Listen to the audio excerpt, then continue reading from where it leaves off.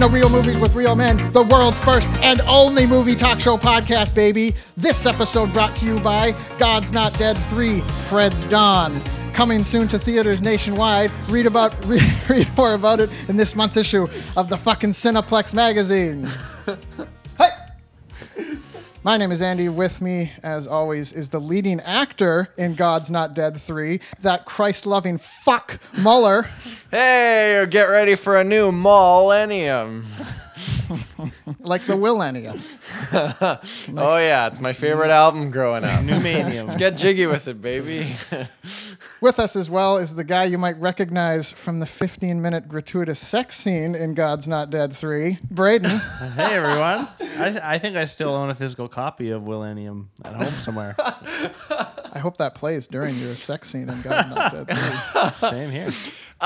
So on Wednesday, I was playing dodgeball. I've never done it before in town, and it was the greatest thing ever. So As an adult playing dodgeball. yeah, it was great. There's like 40 people there.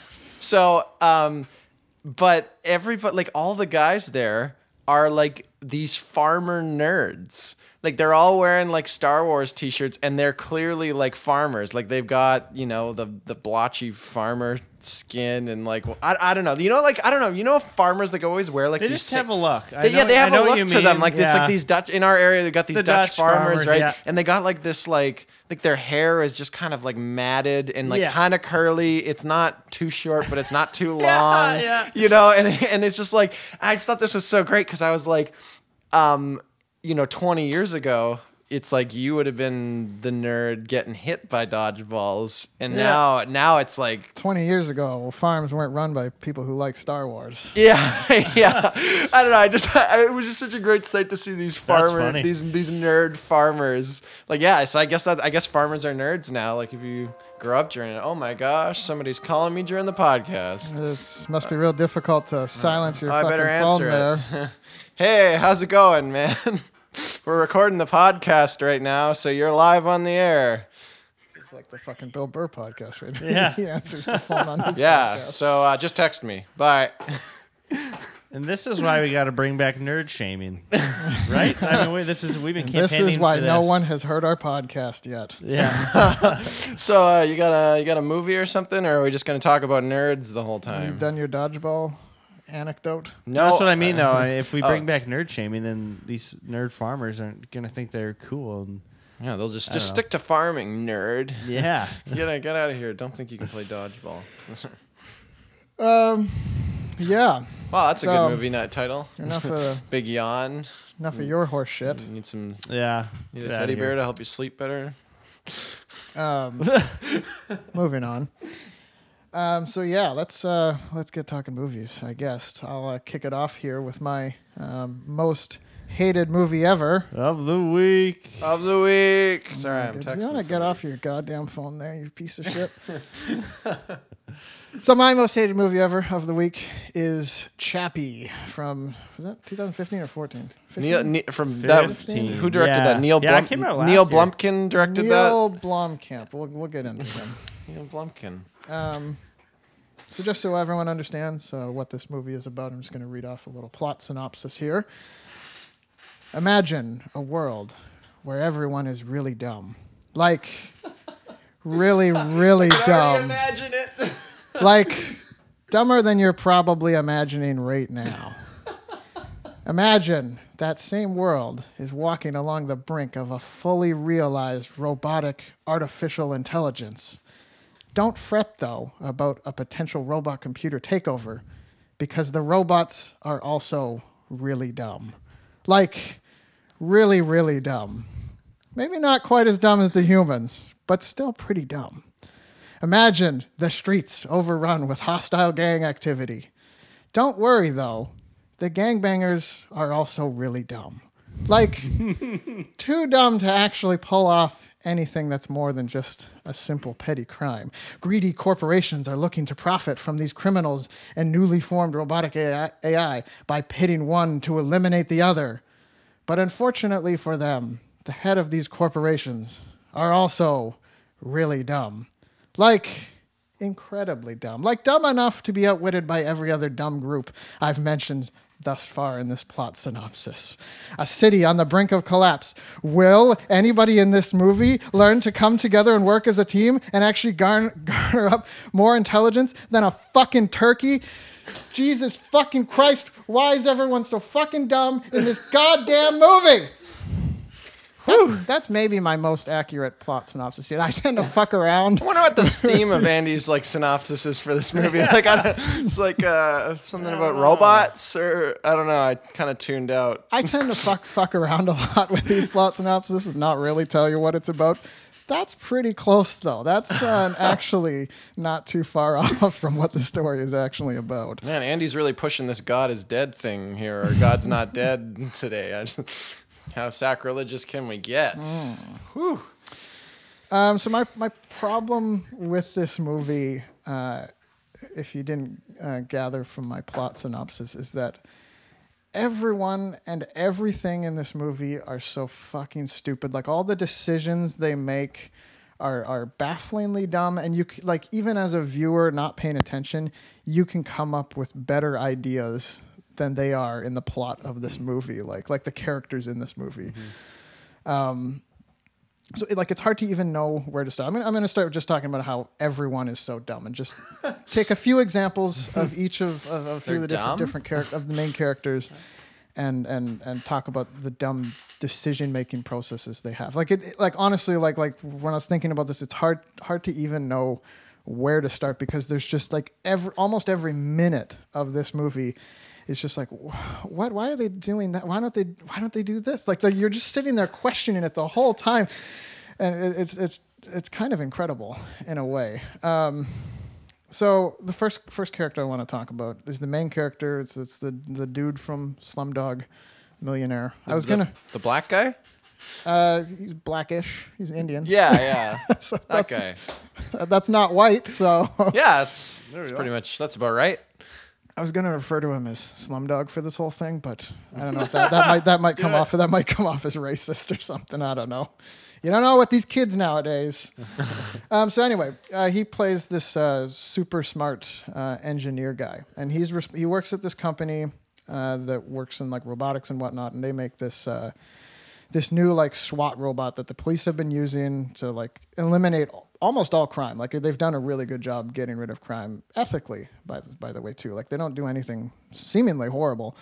But he was the engineer that worked at this company that invented the robot. And at home, on his own time, he's been working on fully conscious artificial intelligence. Just in his spare time, right? Just like that guy from Ex Machina. Oh, yeah, I was just working in the basement. Made some fully conscious AI to revolutionize humanity. Yeah, only way dumber than that guy. Yeah. Way dumber. So are these things as cool as the Ed 209, or?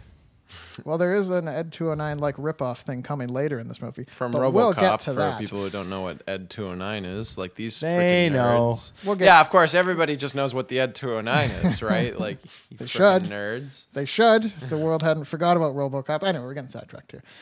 So in his spare time, he's typing away on his computer for software to really develop fully conscious AI, and it has this weird montage that I won't get into of him typing on his computer, and they try to make it look all exciting, but he's just typing on his computer developing software. It's so fucking stupid.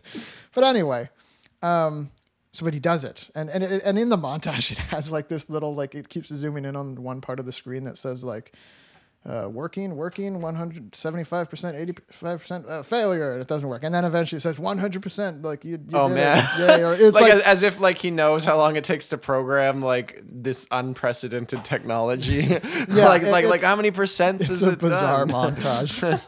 But so he has the software for the AI, and he wants to test it out. So like I said before, he works at this robot facility. Sorry, I have to interrupt you. Yeah. I just got this image in my head of like Christopher Columbus, like on the sea, being like, "We're 80% to discovering a new world." Like no one's ever. Yeah, sorry, continue. So he works at this robotics company. So he visits his boss, and they had just discovered that one of these SWAT robots, because there's hundreds of these SWAT robots helping up the police. One of them got hit by like a grenade or a rocket launcher explosion or something, and it's defective now. Its battery chassis, I think they say, was damaged, and it can't. It's battery chassis, I'm pretty sure I remember them saying like that. CHASIS, like a chassis. Yeah. Like a thing that just that just holds it in place. It's just the thing that holds the battery. Yep. So anyway, Okay, just checking if that's the big problem. On this particular robot, it was damaged, and it can't. Its battery can't charge. So he wants to test his AI software. So he goes to his boss and says, "Hey, there's this defective robot. I've just developed this AI software. And I'm really excited about it. Can I take it and put it in it?" And his boss says no, which I might get into that later if I have some time. But think about how goddamn cruel of a thing this is to do. It's like you have a robot that's only going to live. It says it had like 5 days worth of energy or whatever to live. And you're going to give it a full consciousness and try and teach it to live and what is life and whatever. But it's going to die in like 5 days. It's going to have a sense of humanity or whatever you want to call it. It's going to develop essentially a fear of death.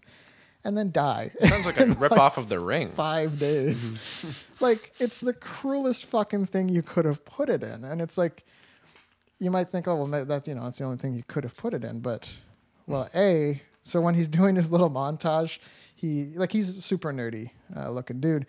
And he has all these, like, fancy stuff in his house, fancy technology in his house. He's doing well off because he developed this robot or whatever.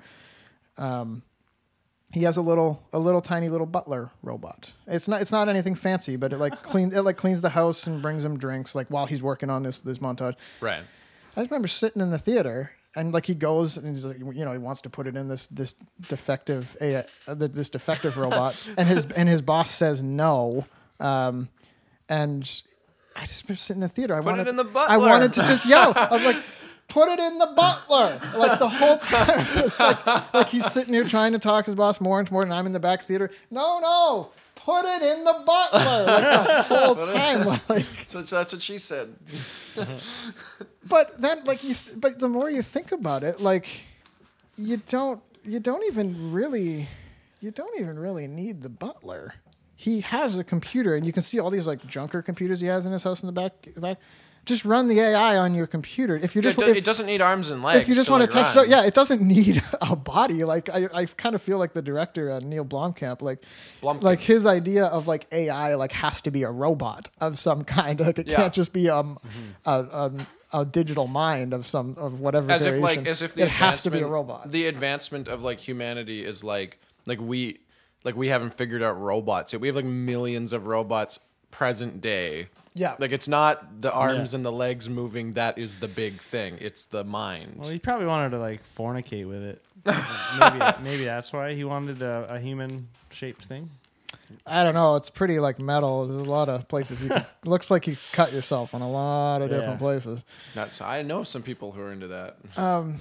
But yes, it's like he's so hellbent on getting it in one of these like robots that it's like, dude, you could just put it in your fucking butler or just run the software on your fucking like a junker computer that's not connected to anything else, so it can't harm anything. Yeah.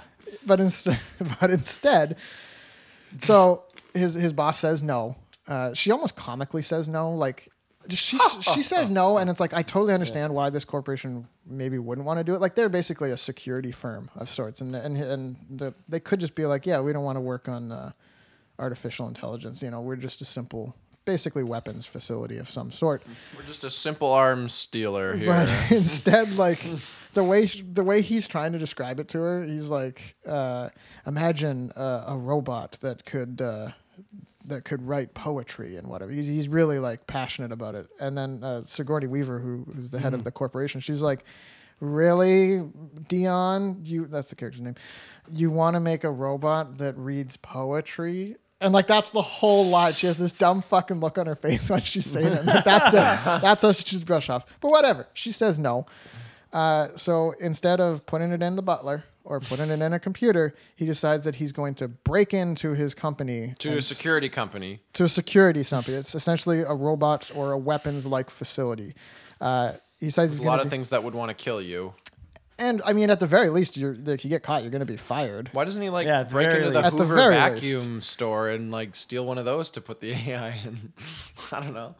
Put it in the butler. Break So into your he- own closet. Yeah, he decides to break into there, which is the problematic because it's just like, yeah, like you can assume it's this weapons robot facility, like that's basically in working along with like the city government to rid the whole thing of crime. Like they're gonna have these fucking things on lockdown. You're either gonna get fired, you're gonna get like shot. You're gonna get put in jail or killed, like the worst possible option. You But think there'd be like military grade security there guarding these things? Like it's a getting in. dangerous building. Yeah. we'll get into that. It's a good plan, guys. Don't knock it. Don't knock it Yeah. if you haven't tried it. So he successfully breaks into the facility. I'll get a bit more into the ludicrousness of him being able to break into this facility later when I'm talking about the corporation. But he breaks into this place, steals the defective robot he wanted, which remember can only live for like 5 days or so. It has 5 days roughly worth of energy. And after stealing the defective robot, he's kidnapped by a bunch of gangsters along the way. And the gangsters are, people might recognize them as Die Antwoord. Yeah. That's South American, where the fuck Yeah, is it? they're Africa. South African. South African Got rap some group. cool music videos. They basically play themselves in the movie, like a fictionalized version of themselves. But anyway, so And they're gangsters. they're gangsters. They're thugs. Yeah, we'll get to them later because Okay. they're also part of this Yeah, we have a lot to get to. everyone is dumb category. They fall into this line, but I'm still on the protagonist here and some of his dumb actions and decision making skills. So he gets kidnapped by this thing, and they're kidnapping him because they want access to the robot facility. They want to get the robots to work for them for reasons I will get to later. And they follow this guy and they assume, he's high up in this corporation and he'll have access to the remote control or the computer. I think they literally just describe it as a remote control for all the robots so that they can get them to work on their side. And instead of saying like, oh no, I just work in a cubicle there, because he literally doesn't even have his own office. He just works in a fucking cubicle. Like he's not the head of security or whatever. Instead, he decides to show them the robot that he had stolen in the back of his van and upload the AI then as he's kidnapped by the gangsters and leaves the robot with the gangsters. Okay. The decision-making skills of this man, who's apparently incredibly smart, it's just like, why did you even tell them about the robot? It's a defective robot that wasn't even on. You didn't need to know anything about it. They certainly, you didn't need to reveal to them that you have artificial There's intelligence. like no prompting of like, Yeah, what's there's- this broken robot? Nothing like that. He's like, here, hold on, I can help you this way. And he shows him this robot and loads up the AI, and it's just like, why the fuck are you showing them all this? Like, this, you're gonna be in so much shit. This was already a flawed plan. Like again, with potential to get arrested or fired or killed from your work. It's like you're only just getting more and more involved.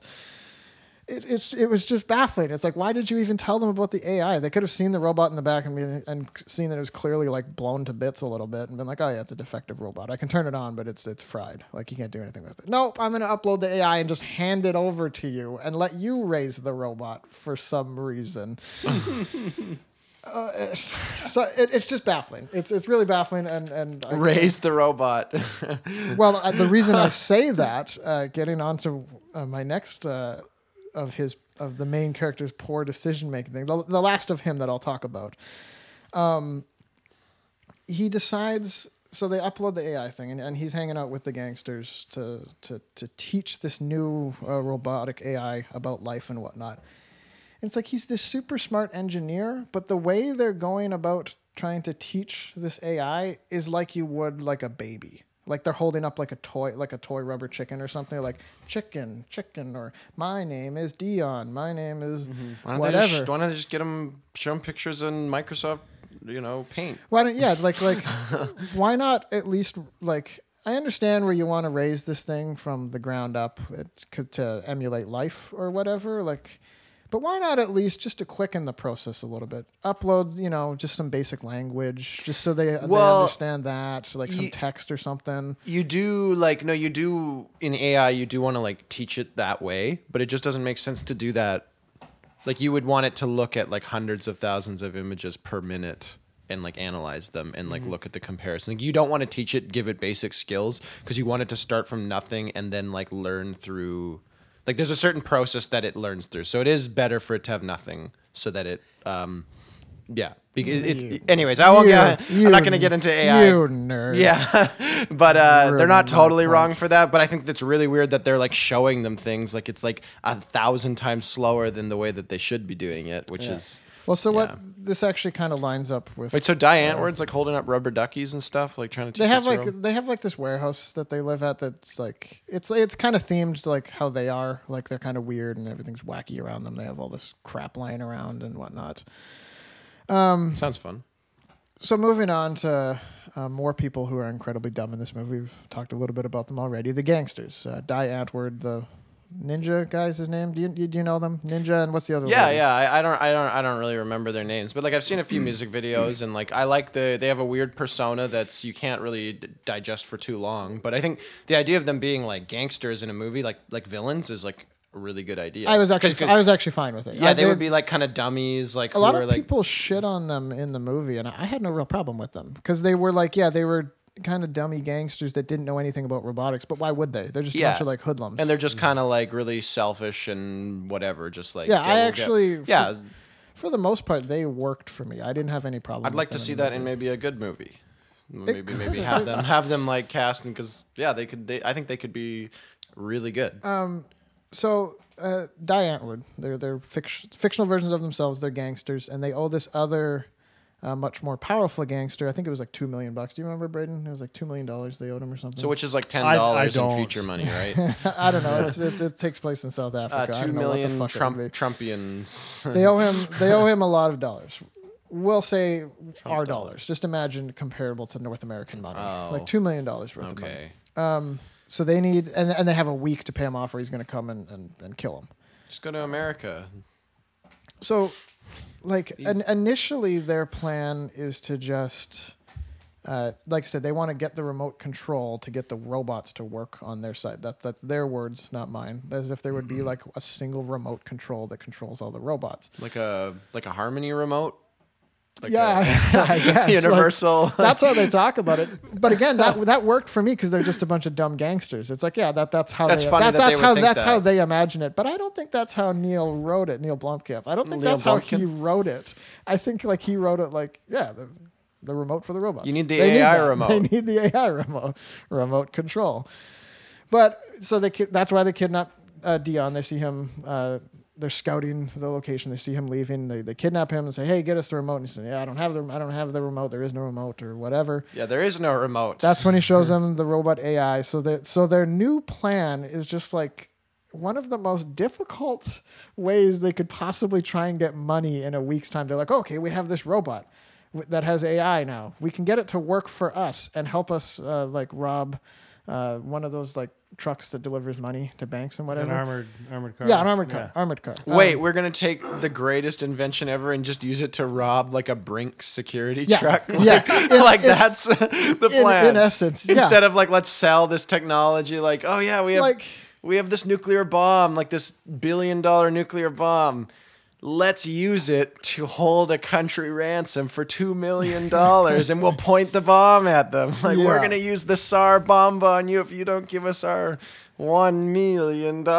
So, like, I understand that getting that much money is obviously tough, but with such little time, like, they only have a week to get this money. Is it really an effective use of your time to try and teach what's essentially a baby like high level robberies? Like, they have to teach it again. They're teaching it from the ground up. They're not doing it the broken way that I would. They're teaching it from the ground up, like a toddler, like teaching it words and whatnot. It's like they have a week's time to get this thing ready to like teach it to fight and rob and steal and shit. What is with these crappy robots that they can't just put a new battery in? Like, I can put a new battery in my car. It was something that it's like there was some explanation for it. I don't know if it was good or bad because I don't know enough about apparently the technology. future is just It was something like the battery was like molded to the chassis and it couldn't be removed or something like that. Man. There was an explanation. That's why I'm not harping on it. okay. I don't know if it was a good one, but it was a defective robot that only To had me, 5 it sounds days like to the live. bad part of that explanation is the future they've envisioned where people are making technology less modular rather than more modular and like HPs. Like it's like clearly the way the technology is going, like, oh, you're going to get the new phone that has modular pieces. You can just take out a camera, put in, all the pieces separate and you can just create your own. So it's like apparently they're envisioning a future where everything goes backwards and like we start making things less like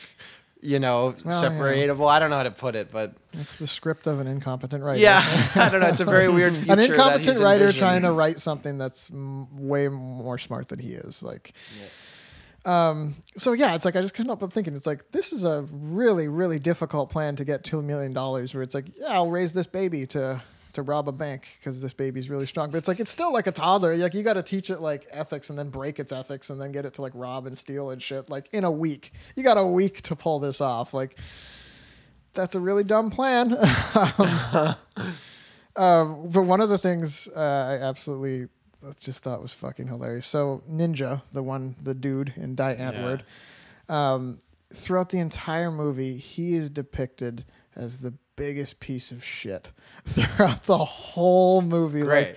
Like huge asshole. Like Yeah, that's a good role for him. like the lady Die Antwoord, lady gangster. She's like treating him like she's her mother and like trying to be nurturing or whatever. And then he comes up and She's he's her like, own mother. "So come on, Chappie, I'm gonna go show you something."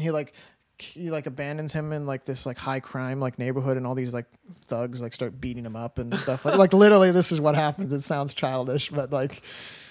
So he's treating Chappie like shit the whole time. They're all trying to like the Die Antwoord guy or Ninja treats at Chappie like crap. Yes. Okay, gotcha. He's just a piece Wait, of shit. did you say the that whole Chappie time. got beat up by a bunch of thugs? Yeah, Why are a bunch of thugs coming in to beat up a robot? Because they look at it and they say it's like, oh, it's one of those police robots. Look out. Okay. And then it's like cowering and they're like, oh, look, it's cowering because they're used to being like tormented by these robots. So they start harassing it and then Chappie has to like walk all the way home and like loses an arm. This or is something so like weird, that. man. But anyway, the point being is that Ninja in this movie is the biggest fucking asshole. Like everyone else is trying to like all the other even all the other like Die Antwoord gangsters. There's some other guy with Die Antwoord. They're all trying to treat Chappie like he's one of them and whatnot. And he's like, "Come here, Chappie, you fucko. We're gonna go like abandon you in this thing." Like, and he just treats everyone like fucking shit.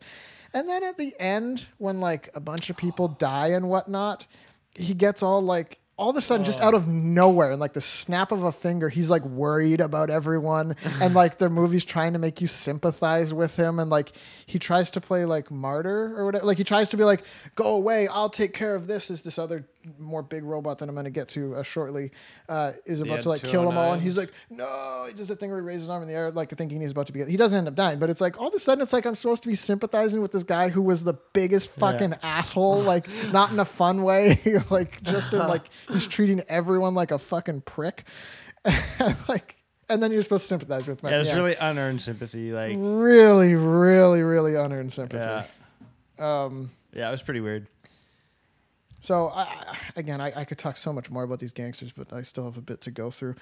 Moving on to another character that is also really dumb in this movie. Kind of, I guess he's pretty much the main antagonist in the movie. The main antagonist is not Ninja. I'm talking about Hugh Jackman. He plays the antagonist to Dion, who also he works for the same robot company. He's like an ex-military dude. I guess I don't remember what he Angry did. army guy. Angry space marine. angry military guy. But he's also an engineer and he also works at the same company as Dion, developing these robots. It's just he's unreasonably jealous of you. You got your peanut there, Muller? Drop my peanut on the floor. So Hugh Jackman just seems unreasonably like the only reason for him to be like act as villainous as he does is because he's just jealous. He's just jealous that they took Dion's robot plan over his robot plan.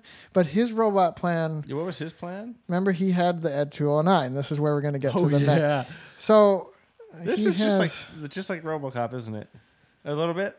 Maybe I'm in not this remembering it aspect well. of Maybe it, I'm just thinking- I guess I've never even thought about it, but I guess there is a little bit of parallel between this and Robot, where they have like the actual robot, like normal looking dude, but then they also have someone who's developed this giant mech that's like, and they don't want to use their Mac. yeah, it's unsafe for testing.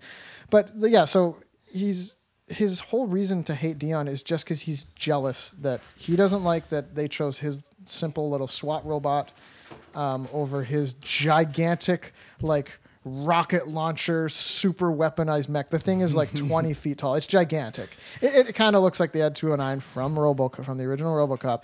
It's just huge. But yeah, so it's just dumb because like Dion hasn't done anything specifically to Hugh Jackman. He didn't do anything to sabotage his mech plan or anything like that. He just built a robot that they went with, and they didn't go with Hugh Jackman's robot.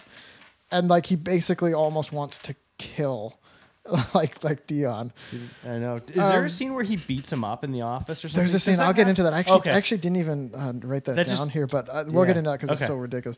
But so he in the middle of the movie, he has another opportunity to pitch his mech robot to the police force. Now remember, it's gigantic. It's like the size of like a tank, but with like huge legs. It's like towers over everyone. It's got like missiles attached to it. It can like fly and kill stuff and whatnot. And so he pitches it to the police force, and the police force might be the only smart people in the entire fucking movie. Because what they said was exactly what I was thinking. Is they said, well, what does a police force have to use this for? Like, we don't need like the little like SWAT robots, the little chappy robots. Like, they're doing a great job of ethically clearing out all the criminals. Why the hell would we need this giant mech that's like shooting missiles and rockets? It's like completely excess. And I'm sitting there at the back of the theater, and I'm like, pitch it to the military. For God's sake. Like, why are you pitching this to the fucking police force? Take this to the military would want this thing. It's like this, it's like basically a giant, it's like a drone the size of a fucking tank that can fly and like shoot missiles, and it's got giant scissor hands and like cut Sounds people pretty in half. cool. Yeah, it's awesome. But like, why the fuck would you, how insane are you to pitch this to the police? What kind of world do you want to live in where the police have access Liberal to this agenda. fucking thing? There's a liberal Holy agenda fuck. here. This movie. So Propaganda. it's just such a dumb plan. It's like he's all angry at Dion because his robot was successful, but it's like your robot would be successful if you weren't trying to pitch it to people who have no fucking use for a giant like flying tank. Pitch it to the goddamn military. Like, just insane. But yeah, so he hates Dion like fucking crazy in it. And there's a scene where, I don't know, he's kind of on to Dion and the whole chappy robot. Like he's on to him, but he doesn't want to rat him out because he just wants to fuck with him. And in the middle of like their cubicle style office, they're surrounded by like at least 20 other workers, like a huge office full of people. He's got a gun on him because I imagine it's South Africa and everyone just carries a gun on them. Yeah, I would sure that's what it's like, imagine yeah. that's a thing. That's what South And he's Africa's like. he's an All savages ex-military dude. He walks up to Dion and like slams Dion's head on his desk and like takes his other hand like over the top and like pushes the muzzle of the gun up against like Dion's forehead in the middle of their office. And I'm like, holy fucking shit, he's gonna get fired. Like he's gonna get arrested in like the middle of the movie. Like it's in the middle of the work day. The villain's gonna get arrested. He's just got his or- fucking head up against he's got the Dion's head up against the desk with the fucking gun like right up against his temple, and then he just pulls back. He's like, "I'm just kidding, mate," because he has some weird accent that I'm not going to try and emulate. But he's like, "I'm just kidding, mate. It's not loaded, not loaded." And no one in the office cares. Everyone's like, "Okay, It's not a problem. not a problem." Listen, this is the future. He doesn't even get suspended. The boss doesn't even come out and be like, "Hey, no more fooling around out here, shaking her finger," like nothing like that. Like, no, he just goes back Your to his ass desk. is grass, McConaughey. I think that was probably the hardest. I laughed when you and I watched that together, was so Andy. funny. It was so funny. And Yeah. like, what a mismatch! Like, obviously Hugh Jackman could beat the crap out of this guy. Like he's, I don't know. He doesn't need a gun to like threaten him. Not at all. So the last character I want to talk about that's really dumb in this movie is the head of the company that they work for. It's Sigourney Weaver. She plays the lead of this company. Very progressive, this movie, a woman in the workplace, you know. Wow. But I already talked a little bit about her rejecting. Sigourney Weaver as like a proactive female role. This movie's a trailblazer. Holy cow! Showing women they can do things. Showing women they can be just as dumb as men. This is real movies with real men. So yeah, I already talked about her like rejecting the AI based on the fact that really it'll read poetry. I don't give a fuck about that. Like, don't you want to make a lot of money? No, from a robot that reads poetry? No, like, already done. But we've already talked about that a bit. But I just want to talk about the horrendous security measures that this company that she runs has. So again, she runs basically a weapons robot facility. All of these SWAT robots, like the police cops, like this giant mech thing, is held in this thing. They develop it. Like it's all run. All the computer software is controlled by this weapons facility. And all that's needed to break into the facility and alter all the robots' programming is this little like USB stick that you can plug into your computer and just reprogram anything. And any employee can just walk up and take it out at any time. And there's only one of them. And this is like a military robot facility, robot weapons facility, and everything is in control of just this tiny little USB stick that anyone can just take at any time. Both Dion and Hugh Jackman break into this facility more times than I can even remember. Like it happened so many times where anytime they needed to do something skeevy, they would just like go into the basement of their company where all the robots are held and just walk in and take it. That's where Hugh Jackman realizes the USB stick's gone and that Dion took it. But while he was breaking in after. While he was breaking in, there's like, you would think, okay, so the door, there was probably 2 armed guards there. Nobody like in any official capacity No, discovers this. they It's don't- all like people They just don't keep show, breaking in after you don't each other. see, Oh, you don't see any camera footage of anyone. Like seemingly they don't have security cam set up. Like no password that they have to type in. well, you got to like- remember what futurists have been predicting is that in 10 years, all security cameras and electronics will all of a sudden be like 9,000 times more expensive. So like they can't afford guess that in they the can't future. afford it. Yeah. Yeah, it's just one of those weird things that happens in Neil Blomkamp's future. But like, there's literally no consequences for all the things that Dion and Hugh Jackman do in the movie. They both, like, she said no to taking the robot. He just breaks in, steals that little USB stick that controls all the robots, takes it home, takes this robot And home. no one suspects and I him, keep even think- though he's the only I keep person. thinking, I kept thinking like, okay, it's going to come to a point where, yeah, this is dumb that he's able to just break into here. But eventually, some of the tension in the movie is going to come from his work being onto him and him having to kind of run from the law. Yeah, he's gone Doesn't over happen. the line too many times. Doesn't happen. Right? Doesn't Breaking happen. Bad, Does not happen. Everybody's catching up to him. Does not happen at all. Eventually, Hugh Jackman gets the USB stick back. I don't remember how, but he gets it back, and then he like reprograms all the SWAT robots to malfunction. And I keep thinking like, oh man, like he's gonna get in shit for this. Like again, like some of the like he's gonna be thwarted by him getting caught doing all of these things. No, nothing. There's no consequence for anyone breaking into this robot facility, like this super, like I'm assuming billions of dollars are poured into this thing. It's like the security of the entire city is based on this facility, and any one of their employees can just waltz right in, reprogram all the robots. All you need is the USB stick, which you can take out at any time.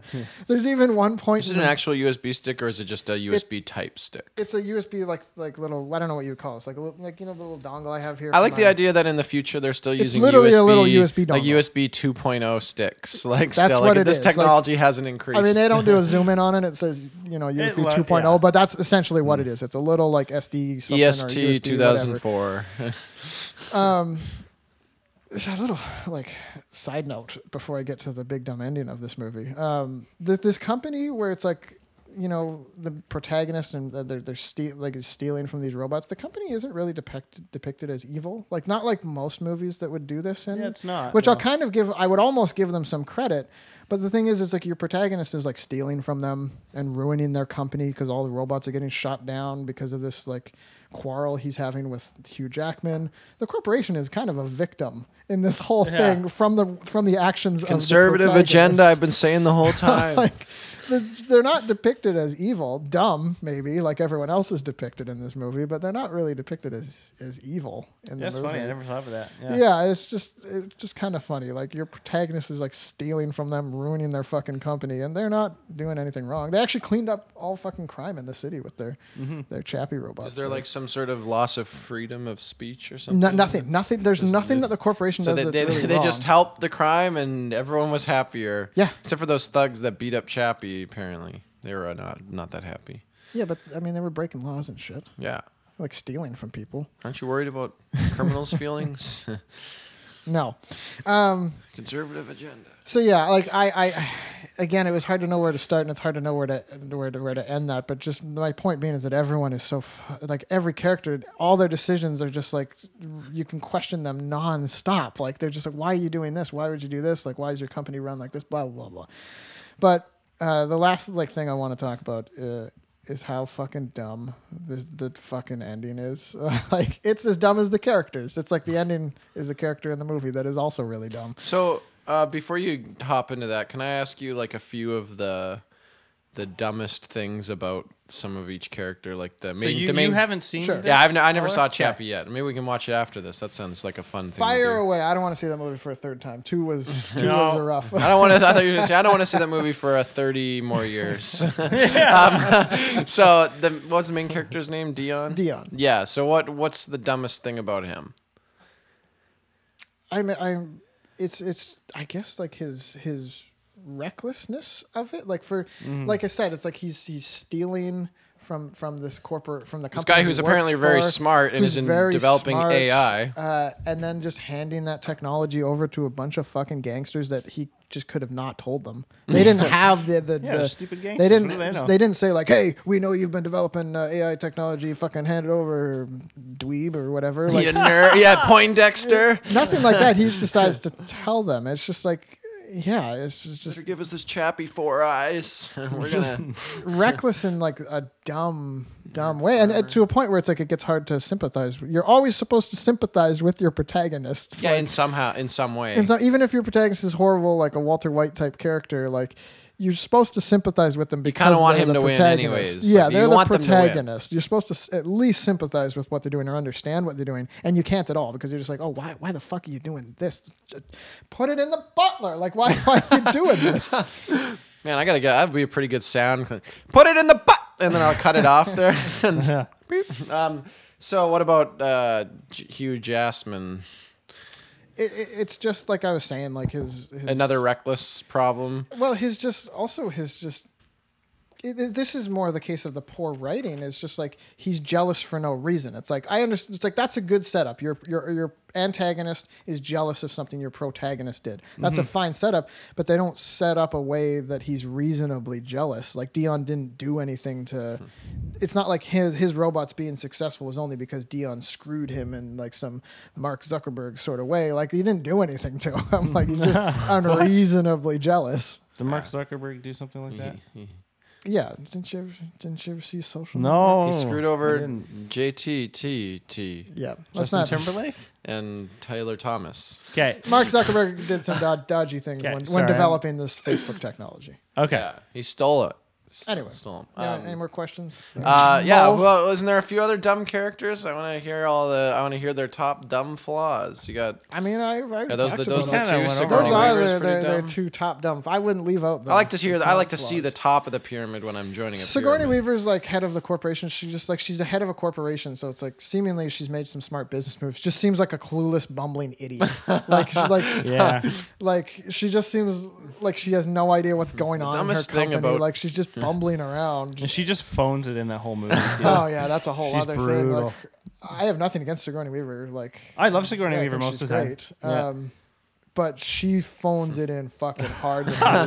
Like the way I delivered her lines is roughly how she delivered the lines. So Like, the dumbest thing about each character is that they're dumb. Yeah, it's funny because her performance reminded me of Jodie Foster, who phoned it in pretty hard in Elysium, what's his with previous these- movie, yeah, right? these Like, actors- maybe just maybe Neil Blomkamp is like a huge asshole to women or something, and they're just like, oh Yeah. fuck this guy. Like I'm not gonna give all these like really good actresses just be like fuck him. I'm not giving my best effort for this shit. Go on. Can we quickly define phoning it in for any of our idiot listeners? It's just like someone who's capable of acting really well, just not trying. Like Yeah. like they've taken some. They just want a paycheck. They've taken some movie Yeah. role they just don't care about, and it's like, fuck it, I'm gonna come in, I'll read my fucking lines, take my paycheck, and get the fuck out of here. I don't care about this movie. It's not a passion project for them. They're capable of doing well, but they're just like, fuck it. I know I Tommy don't care Wiseau about really this. phoned it in for The Room. Oh fuck that! He was trying his hardest. Oh, he was trying so hard. He's always trying. So anyway, before I was so rudely interrupted, With all this great content to bring to your ears, from real men's mouths to real women's ears. last thing I want to talk about Chappie is the big dumb fucking ending where Hugh Jackman finally breaks into the facility again and releases his, like, he gets the approval from Sigourney Weaver to we got to, like, all the Chappie robots are fucked because he programmed them to shut down, so crime has just gone crazy, and he's like, look, we got to release my Ed 209 ripoff robot, we got to stop all this crime. She's like, yes, do it. Yeah. Stop the Chappie robot, as if that's their biggest fucking concern, is stopping the Chappie robot when all the other robots have also shut down. But anyway, so he has free run to just take this mech out and just wreak havoc, and he decides to go kill the gangsters and try and kill Chappie and kill Dion and whatnot. And in that whole kerfuffle, one way or another, Dion gets shot. He gets mortally wounded. He's about to die. Lady Di Antwoord, Lady Gangster, she gets shot and killed instantaneously. And Chappie's his battery is dying. Like it's completely. He's got like a couple hours left. So everyone's either dying, dead, or their battery's about to run out. So they break back into the facility again, where Chappie, earlier in the movie, I haven't talked about this because there's just so much to get into. Chappie actually used like this weird headset that connects to a computer, and he developed a way to transfer your consciousness. I'll actually get a little bit into that later because they do it through the use of some really blatant advertising that's fucking hilarious. Consciousness transfer. It's not far off from that. So anyway, they break into the facility. He takes the headset and he transfers. Before Chappie transfers his mind to the mind of another robot, he transfers Dion's mind, who's dying at this point because he got shot. He transfers his mind to a robot. So this is all like experimental technology, right? Yeah, very Like this experimental. It's transferring. very experimental. So we'll There's just no- throw a few more. Sure. people I mean, on they're dying, so it's like, okay, this might is as a well try last ditch effort. That's not too absurd, but yeah. So Chappie gets a new robot body. Dion, his mind gets put into one of these like robots that was shut down, but he wakes up and he meets up with Chappie, and then Lady Gangster, who's already dead, they find out that Chappie had already uploaded her mind to a USB stick because everything's just done through a USB stick in this. Right. So they load her mind from the USB stick onto another robot, and it's just robot bodies for everyone. Like, you got a robot body, I got a robot body. You've got a robot body. You've got a robot body. Everybody gets a robot body. Pretty much the end. And it's in like 5 minutes that this happens too. It's like the ending of Iron Man 3 when there's like 90 like Iron Man suits flying around all of a sudden. Yeah, but it was just so great. I just remember being in the theater, like almost like just clap and be like, "Yay, robot bodies for everyone!" Man, I hope somebody like our podcast ever gets popular. I hope somebody uploads that into a GIF of the Oprah, like with the bees one, but with everyone's robots. So, side note, I want to talk a little bit about the mind transferring technology. So they have this little helmet thing, all these wires sticking out of it, and Chappie found a way to transfer. He was looking through computers trying to find the code of minds, so he could maybe transfer that because he's worried about dying at this point because he knows his battery is running out. So he's got to find a way to transfer the information. For whatever reason, that can't be done through the USB or whatever. And he if has his to use battery this runs out, of course, like his hard drive will somehow be wiped. But initially, yeah, exactly. Like like the USB stick, the battery that one has, like. Nope.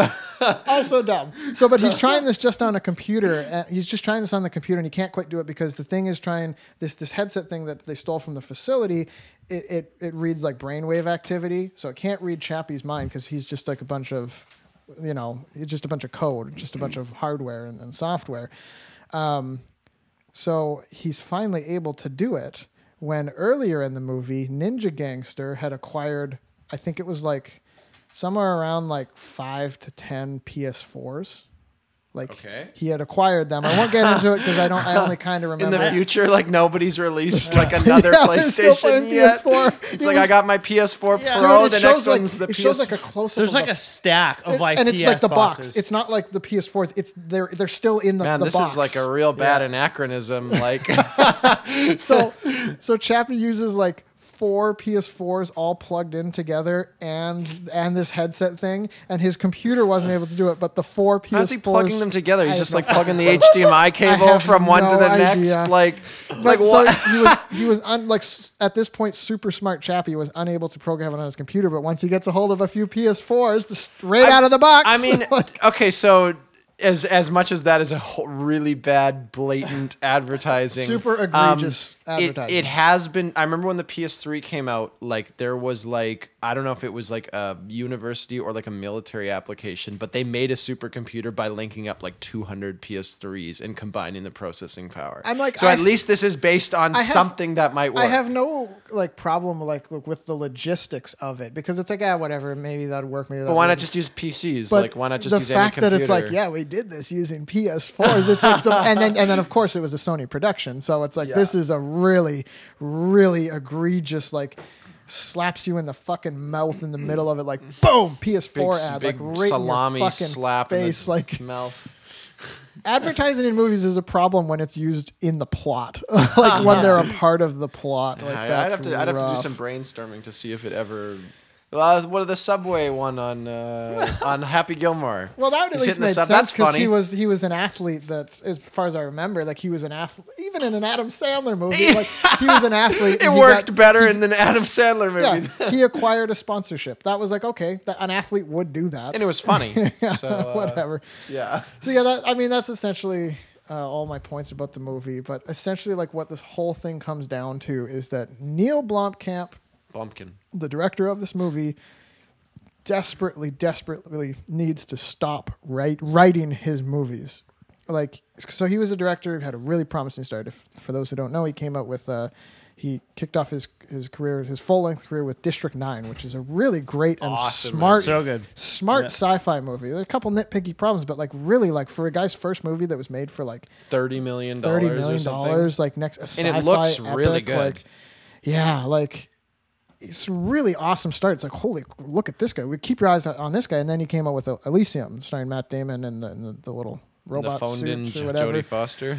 And that movie was like, it wasn't horrendous. It was okay, but it was like a notable step down from the quality of District 9. And it was just the weak writing. Like District 9 actually had like great social commentary and parallels to like real world events and whatnot. And he tried to do that with Elysium by just... It was a lot more heavy handed. Yeah, the whole message in Elysium, like without getting too much into it, was just like, boo, rich people. Yeah. They're the worst. Agenda. Boy, Bernie Sanders' favorite fucking movie. And then he released Chappie, which is like just a fucking nightmare. It's just a Does it look pretty good? Well, that's really part of what I want to talk about and why he needs to stop writing his movies. He doesn't need to stop making movies. He needs to stop writing them because he is a very skilled director, visual director, great cinematography. So all the robots in this movie, lots of robots in this movie, none of them are done with practical effects. They're all done with CGI, and you could almost not fucking tell. They look fucking great. They look so real. And they're doing stuff like jumping from like building to building and like high action scenes, which is usually where the CGI falls apart. Right. They look fucking great. And he did this for like a budget of like, it was like 50 mil. It was like nothing. Yeah. For a big sci-fi action movie, like nothing. So he is clearly a very skilled director that knows how to work with a budget. He knows how to, like all the scenes are comprehensive. Like he's a skilled sci-fi director, but he's just a fucking terrible writer. Like he shouldn't be writing these movies. I tried to figure out like how did he get away with District 9, because there's a notable dip in the quality of writing and script as soon as you get to Elysium, his second movie. And as it turns out, like for District 9, they just had like a basic plot, and then they got all the actors to just improv everything. They just really? improved hours and hours and hours of footage, and I think that's how it worked. He's a good idea man. He's got good ideas. The basics of Chappie is fine. The basics of Elysium is fine. It falls apart in the finer details because he's writing these things. He really needs to stop doing that because, like, at the rate that he's going on, he's going to be looked at as the next M. Night Shyamalan. In my opinion, where it's just like this director comes off like right out of the gates, like shocks everyone with this. I mean, I haven't seen The Sixth Sense in years, but I know it was a well-regarded movie and whatever. Everybody remembers. No one suspected the ending because that wasn't his gimmick. Not at the everybody time. remembers the happening. And then just very quickly, within like 2 or 3 movies, declining quality, and now he's just releasing dog shit. And like, this could happen to Neil Blomkamp, and it's a fucking shame because District 9 was so great, so much fucking promise. And it's all because he's writing his movies. If you took his directing style and his directing skills and competency and handed it over and had him work with a good writer, like I just want to sit down and almost have a conversation with him and be like, please, Neil, like we haven't had a sci-fi director as promising as what you showcased in District 9 for a long fucking time. Like, don't do this. But he just keeps writing it now. Like he's supposedly working on the new like Aliens 5 or whatever, and he's talking about all these ideas for writing it. It's like, no. Just pitch some ideas to it. Like, get one of those writers from Breaking Bad and sit down with his ideas. Like, don't pen the fucking thing yourself. Like, Jesus fucking Doesn't his wife help him write or something? Yeah, but she must be terrible too. she's gotta be. I think she helped with Chappie. She might have helped with Elysium and his other ones. I don't know. Okay. But Maybe she was like 90% of it. I don't know. 80% of the either writing way, was his wife. The Blomkamps need to stop The Blomkins writing. need to stop blumping it up. Go find a competent writer and pitch your idea with him, and then pitch that idea to a publishing company or producer, whatever. Yeah. And that's everything. That's all I have to say about Chappie. Sorry, continue. So I was just gonna say, are they trying to cover like the AI theme? I don't. Like, I a bit? guess that's one thing. There was a lot. I could still talk for another like 3 hours about this movie. Like with District 9, there was like clear parallels to the apartheid thing that happened. Sure. With Elysium, there's the whole 1%ers thing, like really heavy-handed social commentary. In Chappie, I don't know what the fuck they were trying to do. It feels like they were going for some kind of social commentary. Were they trying to get you to ask anything about what's AI going to be like? No, what do I have to think about? A much smarter movie came out just a couple months later called Ex Machina. That and I'm going to talk about that.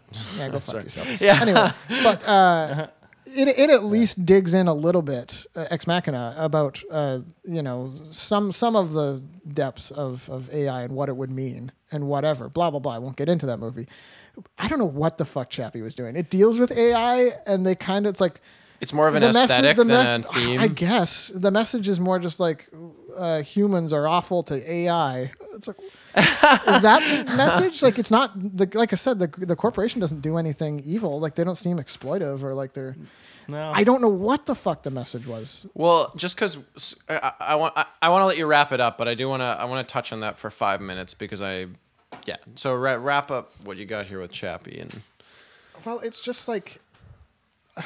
I would be fine with a movie that's just about a robotic AI, and it's not really focused on that. It's just an action movie around this character that's the AI.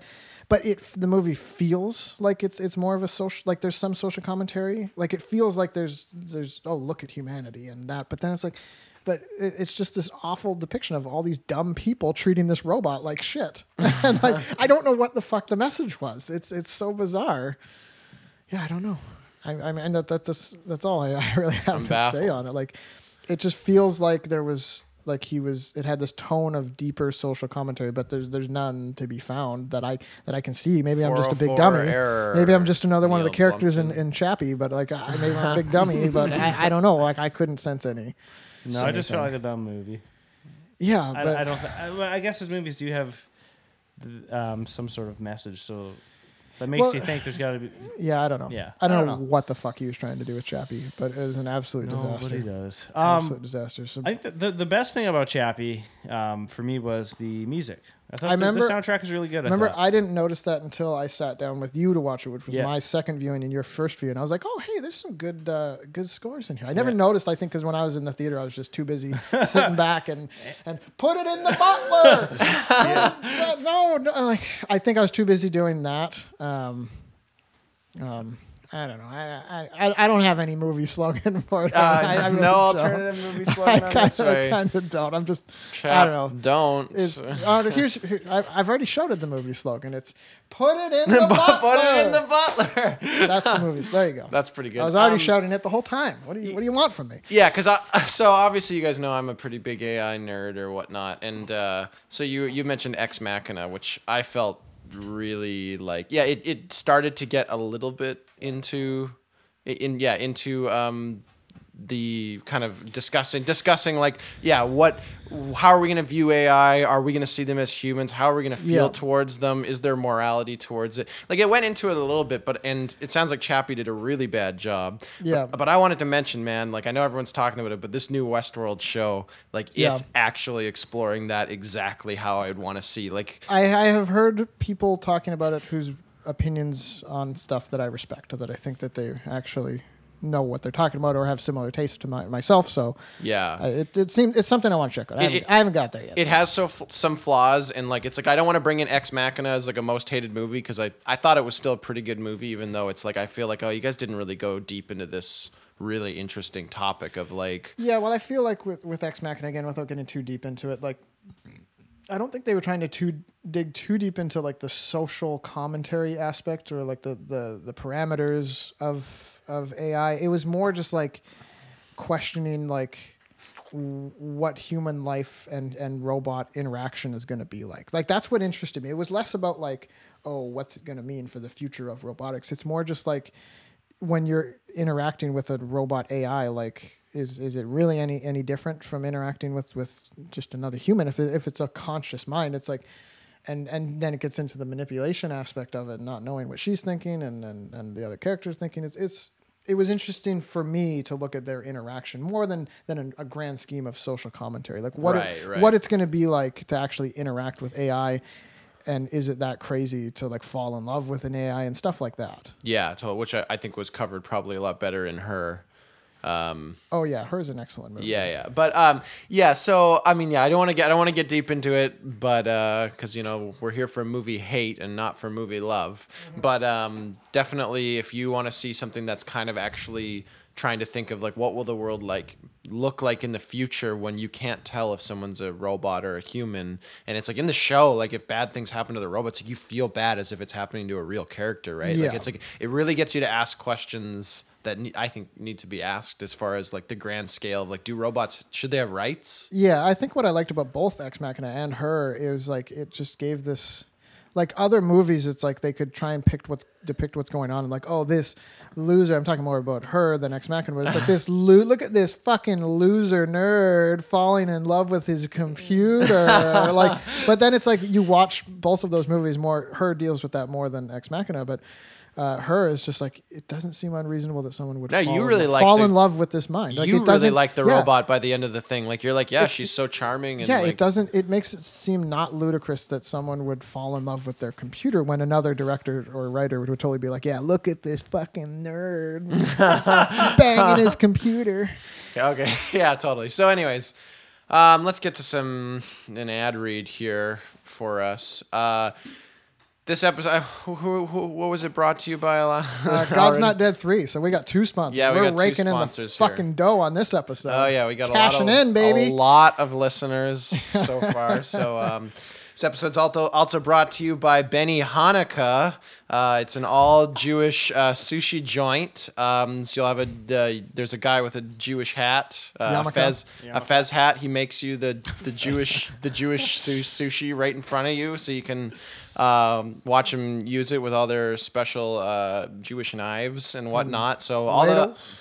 Pardon? Is ladle? Yeah, they're ladles. Sounds like a Jewish thing. Yeah, so all the sushi is kosher, of course. So head on down to Benny Hanukkah this Christmas. They're open on Christmas, of course. So that's they don't care about Christ. Yeah, no, not at all. So okay, yeah, that's a pretty interesting place. I don't know. We don't have any around here. So, No. Braden, do you have a movie you want to I got a bring movie. in to this movie show? Most hated movie ever. Of the week. Of the week. It's Darkness Falls. Oh, Darkness Falls. Give you a quick little I can't remember like anything plot about synopsis. about Oh, this movie. you're I've never even heard of it. you're Sounds gonna like a know movie. even less It by lo- the end of this.